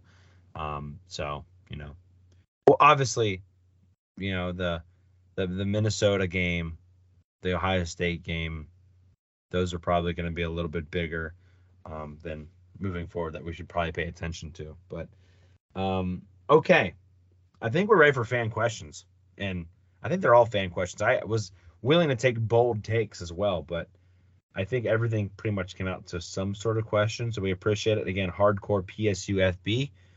A lot of traction over there lately, so thank you guys. And again, this show is supposed to be sort of interactive, at least we try to say so. We got 1, 2, 3, 4 questions I want to talk about today, Sean. Let's start with one of our fan favorites. I'm willing to call him super fan at this point because Dorito Bandit is all aboard the hardcore Penn State football train. So thank you, Dorito, for another question. And I have an announcement for the pick'em, by the way, a little bit later. Don't let me forget. But anywho, Dorito says, why does it seem like the defense has such trouble defending short crossing routes, and what defensive adjustments could they make to better defend the in-short passing game? First of all, I just want to say, not watching the game and seeing all the feedback on Twitter and also seeing these questions before I'd watched the game was nice because I watched the game specifically looking for these things.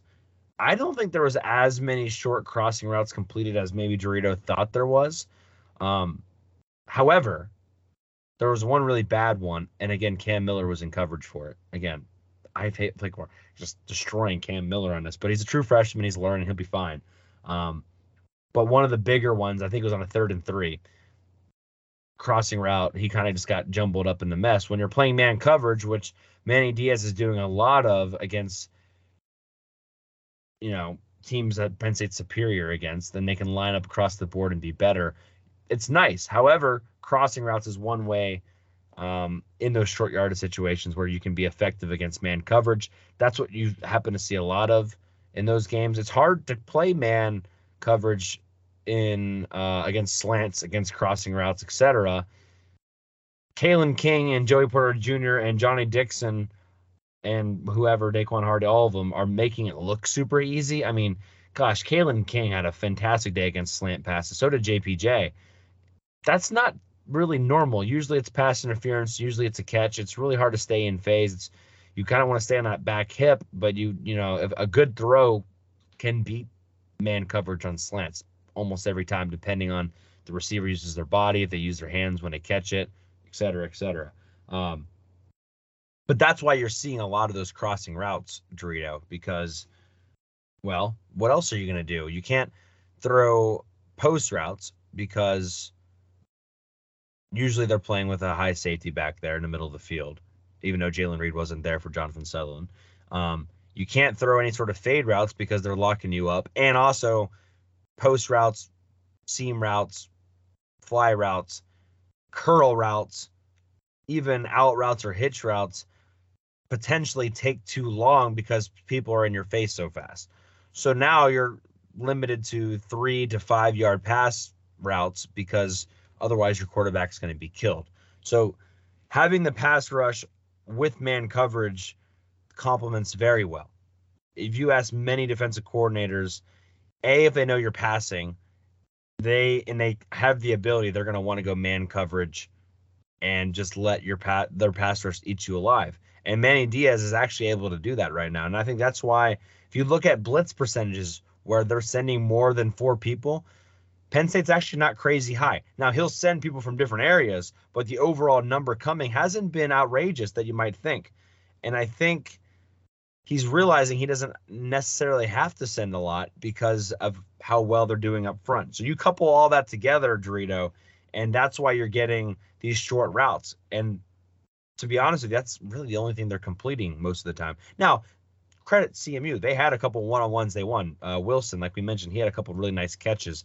But you're forcing them to make those nice plays. You're forcing a good pass. You're forcing a good catch.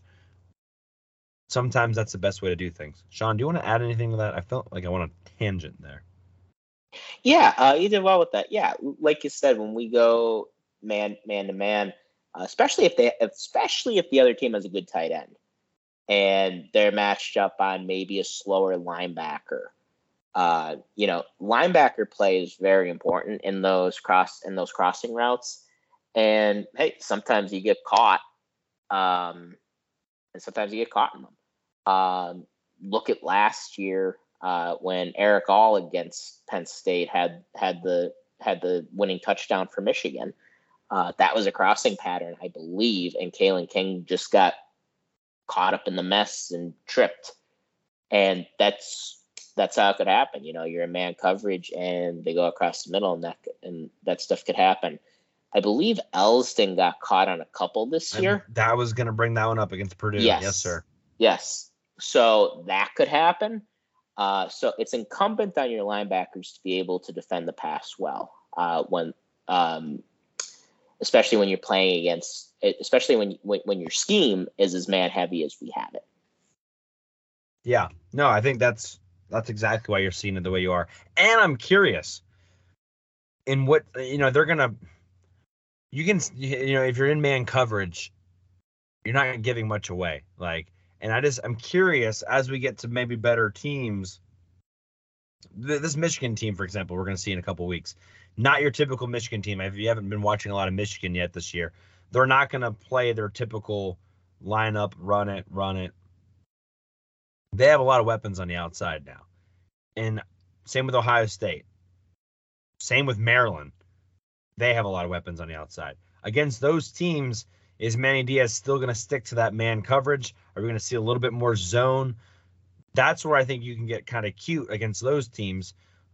And you have to keep mixing it up against those guys because a Stroud, et cetera, they can take advantage of things. Also, important to note, if you're in man coverage all the time, as far as run support goes, you don't have a lot of extra help. And so your corners are turned. They're not paying attention to the run game as much. So that's something to pay attention to. If you're getting gashed in the run game, it's harder to play man coverage all the time. So that's something to pay attention to if and when Penn State gets challenged. Think about like a Minnesota. Is Minnesota maybe doesn't have the best weapons on the outside. Chris Ottman-Bell is actually out for the season now. But because Mo Ibrahim is such an effective runner, how do you commit the right guys to the box? How do you have your corners help in run support if they're always in man coverage? So even against Minnesota, you might see a little bit more zone, and we'll just have to wait and see. So that was a great question, Drito. It's fun to kind of, and there's more to that coming, because this was from Louis Spots Eno, PSU Lou. That's hard to say. PSU. It should change your @ to PS Lou. Just saying, that'd be better. I'm helping people out here, Sean. PSU Lou 83, by the way, says it looked like Central Michigan played a lot of cover zero to slow down the Penn State offense. What adjustments does Penn State need to make moving forward against the scheme? Okay, so now we're flipping it the other way, right? And if you're going to flip it the other way, how do you beat the man coverage? Now, cover zero, Manny runs a decent amount of cover zero, but he also runs a lot of, single high safety looks to give them a little bit more help. Or he has a robber or someone who's in the middle of the field to kind of help against those slant routes and those crossing routes. Cover zero not only means you're playing man coverage, but it unequivocally means you're bringing some pressure. Most of the time, more than what the offense can block. And that's actually what happened to Drew Aller on that sack. Man coverage across the board. He didn't recognize it. He probably didn't even hot route it. And all that's doing is saying, hey, instead of doing your post route, cut that off, run a slant instead, because the ball's coming quick or I'm going to die. Drew Aller probably hasn't got that far into his audibles and his recognition and things like that. So how do you beat it? Well, if you can run the ball, that's the best way to beat it. If you can't, you have to basically make them feel threatened that your receivers are going to hurt them over and over again. Best example that Penn State's done that, go back to when Penn State played Michigan, would that have been 2019 at home? Is that the right year? Yeah, it is. One of Clifford's best games. Don Brown not the defensive coordinator there anymore. Don Brown. Happy Yeah. you brought him up. I was just about to. Always loves man coverage. Not as schematically, as far as how he like kind of hides his blitzes as much or hides his man coverage or his scheme as much as Manny Diaz. Not as crazy on the stunts as Manny Diaz is, but same principle, loves man coverage. And Sean Clifford tore them apart that year over and over again, and they stuck to their man coverage, and Clifford made them pay all night long. Eventually, they actually had to get out of it because they were kind of burning them. And so if you can hit on a couple deep balls, AKA, remember Tinsley on that big catch against Auburn, same concept. If you can win those one-on-ones, that makes the defensive quarter kind of get out of that. If you can hit them on a couple slants. And by the way, go to that Purdue game.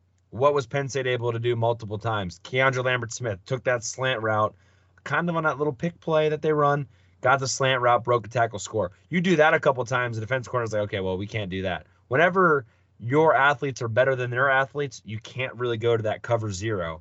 And it's a lot harder to run cover zero against a more experienced quarterback. Because if you're going cover zero and you're not disguising it well, most likely against a 6-year guy, if he's going to make you pay. Sean, you want to add anything to that? Yeah, and Corey, I'm happy you brought up Don Brown because when Michigan had Don Brown, who ran a lot of cover zero, that scheme in particular, they feast on inexperienced quarterbacks and quarterbacks that just aren't very good. But every time Michigan would play Ohio State or a good Penn State offense, they would get shredded. It happened in 2017 against Penn State. It happened in 2019 against Penn State. It happened every year with Ohio State. So cover zero could be effective if you mix it in. And yeah, Manny still likes to keep, like you said, he likes to do some cover one, and he likes the man coverage, just like Don Brown did, but they don't exclusively run it. Well, they don't exclusively run cover zero a lot like Michigan did. Now, Michigan didn't run it exclusively, but they ran a ton of it back in the day. Central Michigan, I kind of liked that they did it because when it works, it could really work. And yesterday we didn't. I don't think we burnt them enough on it. And like Corey said, you could run.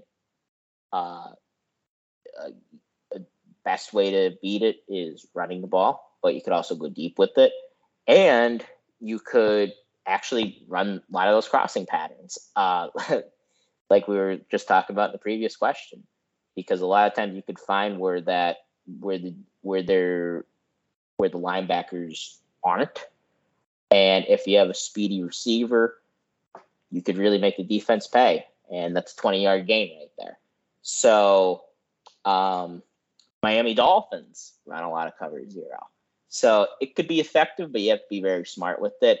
And you can't be too stubborn to just keep running it a lot like I think Don Brown used to do. He'd be so stubborn and so committed to it. But by the time you go back and change it, and go back and try to make changes, it's too late. So I hope, for Penn State's sake, Manny Diaz isn't very stubborn if things aren't working well. And to his credit, so far, he hasn't been. He's been very good at adjusting at halftime.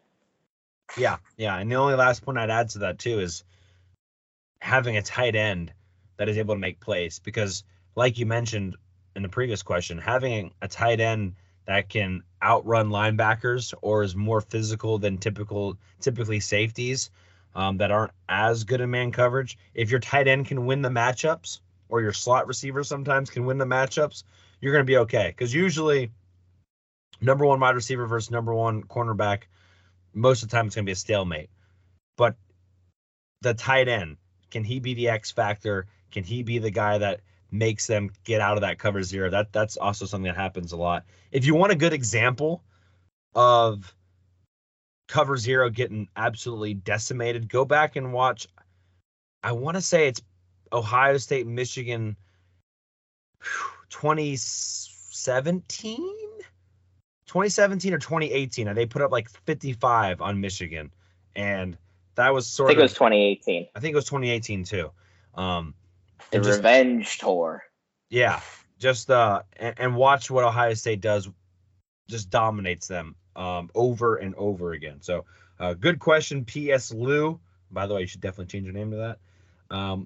This one's from Lucas Powers, and this is getting into the future. We're looking ahead here, Sean, as we begin. We're doing a good job as far as looking ahead, I feel like, towards the end of these things, and these questions help us. So this is from Lucas Powers. He says, was the Minnesota whiteout a big brain move to keep the boys energized for a clear trap game, or is it as simple as Minnesota is at night? I don't really think there was obviously a conscious effort to worry about a trap game. But, Sean, we've talked about this many times. Obviously, Penn State's not great after a loss. Beginning of the season, I know, Sean, that you're recently, and we should kind of get a gauge on where you're at now, because before this game, you were said that your thoughts on the Penn State-Michigan game had maybe changed since the preseason. But at least in the preseason, we thought that it was most likely going to be a loss, and then they'd be coming at home to play Minnesota, sneaky opponent. The whiteout might be at a good time to kind of, again, like Lucas says, get them going. Energize is the word Lucas uses here. I think that's an important point. I think regardless of what happens in Michigan, we just saw a little bit of a hangover against Auburn. There's no reason to say there wouldn't be some sort of hangover when you play Minnesota if it wasn't a whiteout. Now, if you lose, especially. So having a whiteout, everyone's going to be up for a whiteout regardless. But yeah, having Michigan, a game, and then Ohio State, I think there's definitely opportunity there for a team to need some energy, to need some get pumped up. And I'm not as worried about Minnesota, Sean, because it is a whiteout. So not exactly what Lucas is asking, but I think the grand scheme of things is, yes, there's going to be a huge benefit for the Minnesota game to be the whiteout. Yeah, I think especially now. And I was somebody who didn't really love the idea of Minnesota being a whiteout game, but it looks like, they might be in the top 10 by the time we play them, because they have Purdue next, and Purdue has been struggling. Don't even know, is Aiden O'Connell even playing? Because he didn't play. Yeah, I don't know if he's playing. I am not sure. I don't think his injury is so bad that he's going to be out a long time, but I know he does have one. And then they have Illinois, and Illinois is so-so. So, I mean, this could be, especially if Penn State takes care of business against Northwestern and Michigan. Is that Illinois game at Illinois? It is at Illinois. Okay. It could be a top 10 matchup. So I think it ended up working out that it's going to be as high profile a game as it is, because frankly, I didn't think Minnesota was going to be as good as they are, but they are. They have a good team. I don't know how good yet, but they're pretty good. They went in East Lansing and they pantsed Michigan State. Wasn't even close. So they have a pretty good team. Now, to answer your question, I think it's as simple as Minnesota is that night. I think it was kind of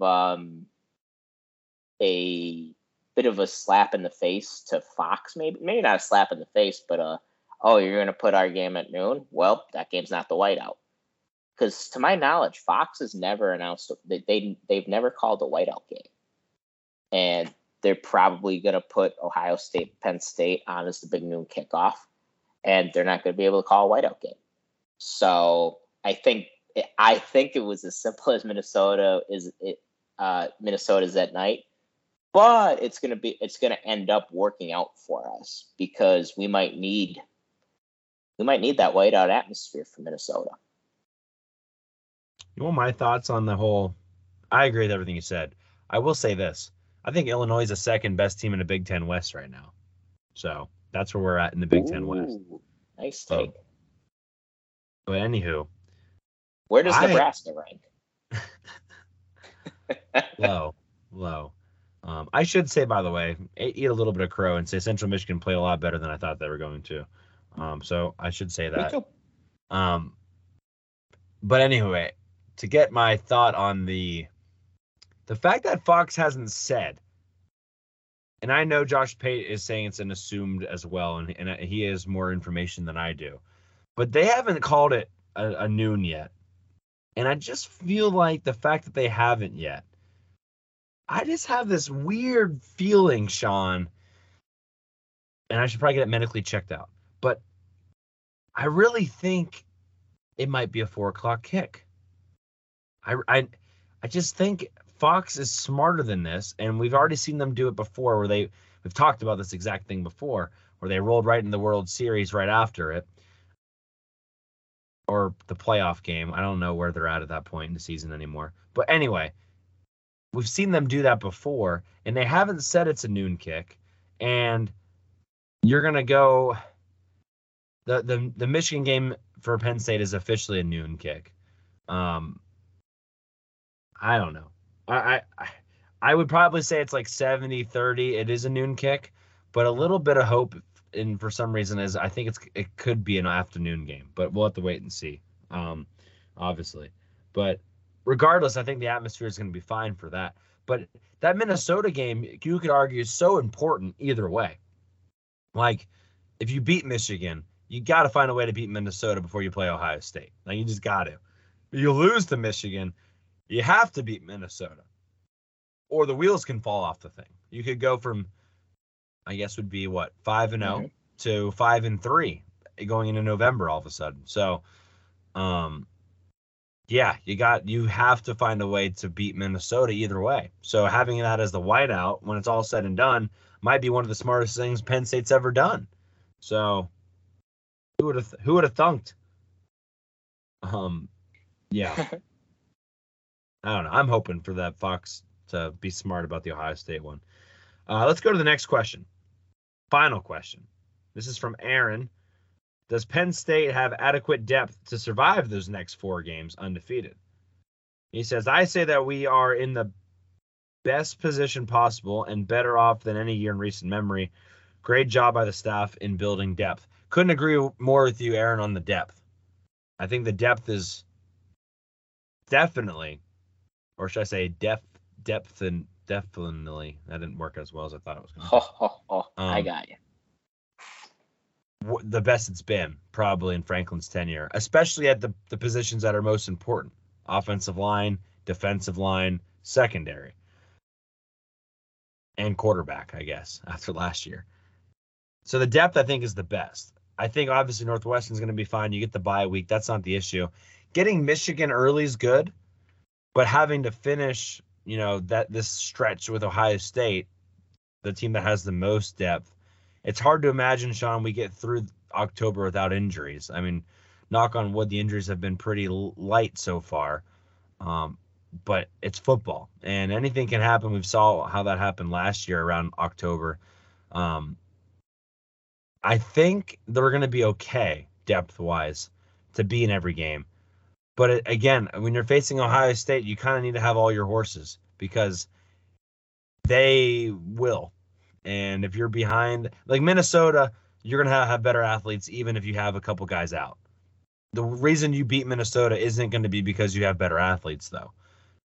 Against Ohio State, in order to compete, ask Wisconsin. You got to have the better athlete or as good of athletes and at least close to the right amount of depth.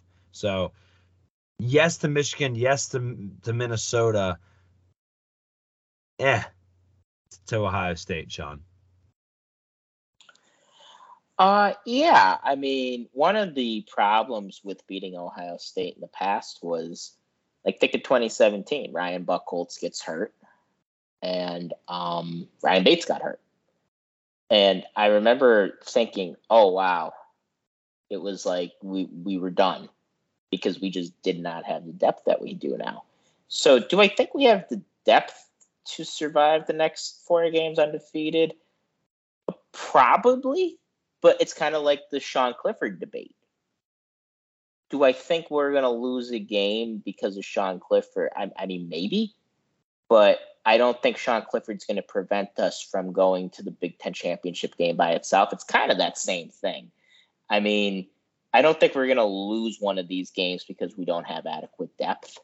And I do agree with Aaron that we are definitely in a better position as far as depth goes at a vast majority of positions than we had been in previous years. So that's encouraging. So yeah, I don't think depth necessarily is going to be something to be concerned about, but just the overall talent level of the team versus a team like Ohio State. I think that's where we could run into some problems. Right. Yeah. I mean, there's a lot of reasons why you could run into problems when you're playing against Ohio State. So, look, they got Northwestern next week. We haven't really talked a lot about Northwestern. Northwestern just lost to Miami of Ohio. They lost to Southern Illinois before that. But it's a Pat Fitzgerald-led team, and I just want to start. And we're not going to really go into it too much, obviously, in this episode. We'll be back Wednesday. Which, by the way, I'll throw out there, Jake Zembiak will be Zembek. Better learn how to say that before he comes on the show. He will be the special guest. He's actually reached out. We've been communicating for a couple months now on trying to get him on the show. So former Penn State quarterback will be the guest picker this week, Sean. And we'll be back Wednesday night for that. But anywho, I just got a feeling that you can never think a Pat Fitzgerald team just going to lie over and let you beat them by 50. So I think the line came out at like 22 to 25-ish, I saw. So we'll kind of, I think that was at 25 and it dropped to 22 pretty quickly. They got some talented dudes over there. Evan Hall's a good running back. They've got some decent players on decent defense. The defense last year is really bad. They don't have a lot of talk about depth. They don't have a lot of depth like Penn State does. But they really need a win. I mean, they really need a win. You can't lose to Southern Illinois and Miami of Ohio and then go out on the road at Penn State and not be really hungry. So, look, I don't think anyone's looking ahead, right? Because they have a bye week. So I think all the focus is on Northwestern. The hangover from Auburn's over. But it's Northwestern, and weirder things have happened, Sean. Yeah, I mean, they beat Nebraska, so they got that win. So they beat the easiest team on their schedule, and I'm sorry, I kid them, but not really. So losing to Miami of Ohio, they're just really a team struggling. But yeah, I mean, could Pat Fitzgerald crank up a good game? Yeah, I mean, you never know. There could be a good game plan out there. And look, I mean, I wouldn't mind. I mean, let me put it this way. I hope we look better than last week, because last week I think there was a lot of stuff to put on film and really study. So I'm hoping we're able to put together a good game plan for this week and learn a lot from the mistakes we made last week. Also, this is another game I'm going to, and I've never seen Penn State play Northwestern in person. So I'm curious to see what Pat Fitzgerald looks like in person, if he's as big of a dude and as intimidating looking as he looks like on TV. Did you really just bring up the thing you're looking forward to the most is seeing a grown man in person? Grown dad man? Okay. I did. Because he seems like a guy that I wouldn't want to take his daughter out on a date. Let's just put it that way. True. But this is what happens when we record late into the night. You start saying things like that. And I realize that we've been recording for too long. Yeah, it's 11 o'clock out here in Scranton. So. Yeah. So with that news, let's start winding this one down. We have a 5-star review. So thank you for the 5-star review. Again, drop us a 5-star review on Apple. We'll read the review on the show. And we will give you a sticker if you let us know. DM us on Twitter is the easiest way to do it. And we'll send a sticker to you. So, yeah, definitely do that. And we'll get it out to you. You can do a 5-star rating on Spotify as well. We don't really know when those happen. So, you, again, have to let us know those happen. There's obviously nothing to read on the show for those. We're trying to get to 100 before the end of the season. We're at 79 right now. I don't know if I said we were at 78 last time or 77, so we might have another one at some point. But anywho, we're at 79 right now, so I think we're sort of on pace-ish. We're averaging almost one per episode, so keep flooding us with those. Those can be suggestions for the show. Those can be concerns for the show. Those can be compliments of the show. They can be whatever you want them to be. If you want to throw your question in there, you're allowed to do that. I mean, whatever you want. This is your review, but it has to be a 5-star for us to read it. We haven't got any non-5 stars because you guys are awesome. But please consider doing that. We appreciate it. This one was from Tired of Picking a Nickname, which is pretty original, I guess. They say, awesome, 5 stars. Just found the show, great content. They know what they are talking about. So those are 3 statements, and Sean, one of those is not true. I'll let the fans decide which one of those is not true. Yes, thank you very much. Tired of picking a nickname. Aren't we all tired of picking nicknames? I hate having to pick a new username for all these websites. Yeah, well, we appreciate it. I mean, again, it takes like 2 seconds to do it, so we really appreciate it. I don't know, honestly, how much it helps the show grow. I want to say it helps us get higher up on the podcast list on Apple, but honestly, no one's told me that, so I don't really know. But I would assume more 5-star reviews are better, and we get to read your guys' stuff on the show, so it's another way for you guys to interact with us, which is important to us. We mentioned that. Oh, pick 'em. You didn't remind me. You suck. Dang. Pick 'em. I haven't done the pick 'em yet because I just got back literally 5 hours ago. But I will get the pick 'em done. We'll get it turned around sometime Monday. If you missed a week and you're like, I think it was Mr. Hunter on Twitter. I was like, hey, I'm behind. Is there any way I can catch up? Like, can we throw out a week? Or can I get a week back of points because I missed a week? No. But I'm assuming everyone's going to probably miss a week at some point. If not, though, that's okay. If you give us a 5-star review and let us know moving forward from here on out, or a 5-star rating, or you do something else that seems redeemable, I don't even know what that means. But if there's something you do that supports the show, maybe you buy merch. There's stickers and hats on the merch website. Or maybe you share it with somebody else now they're listening and you can somehow prove it. Or you drop a 5-star review, or you do a 5-star rating. Maybe we can trickle in, let's just say 5 extra points for those kind of things moving forward. How about that?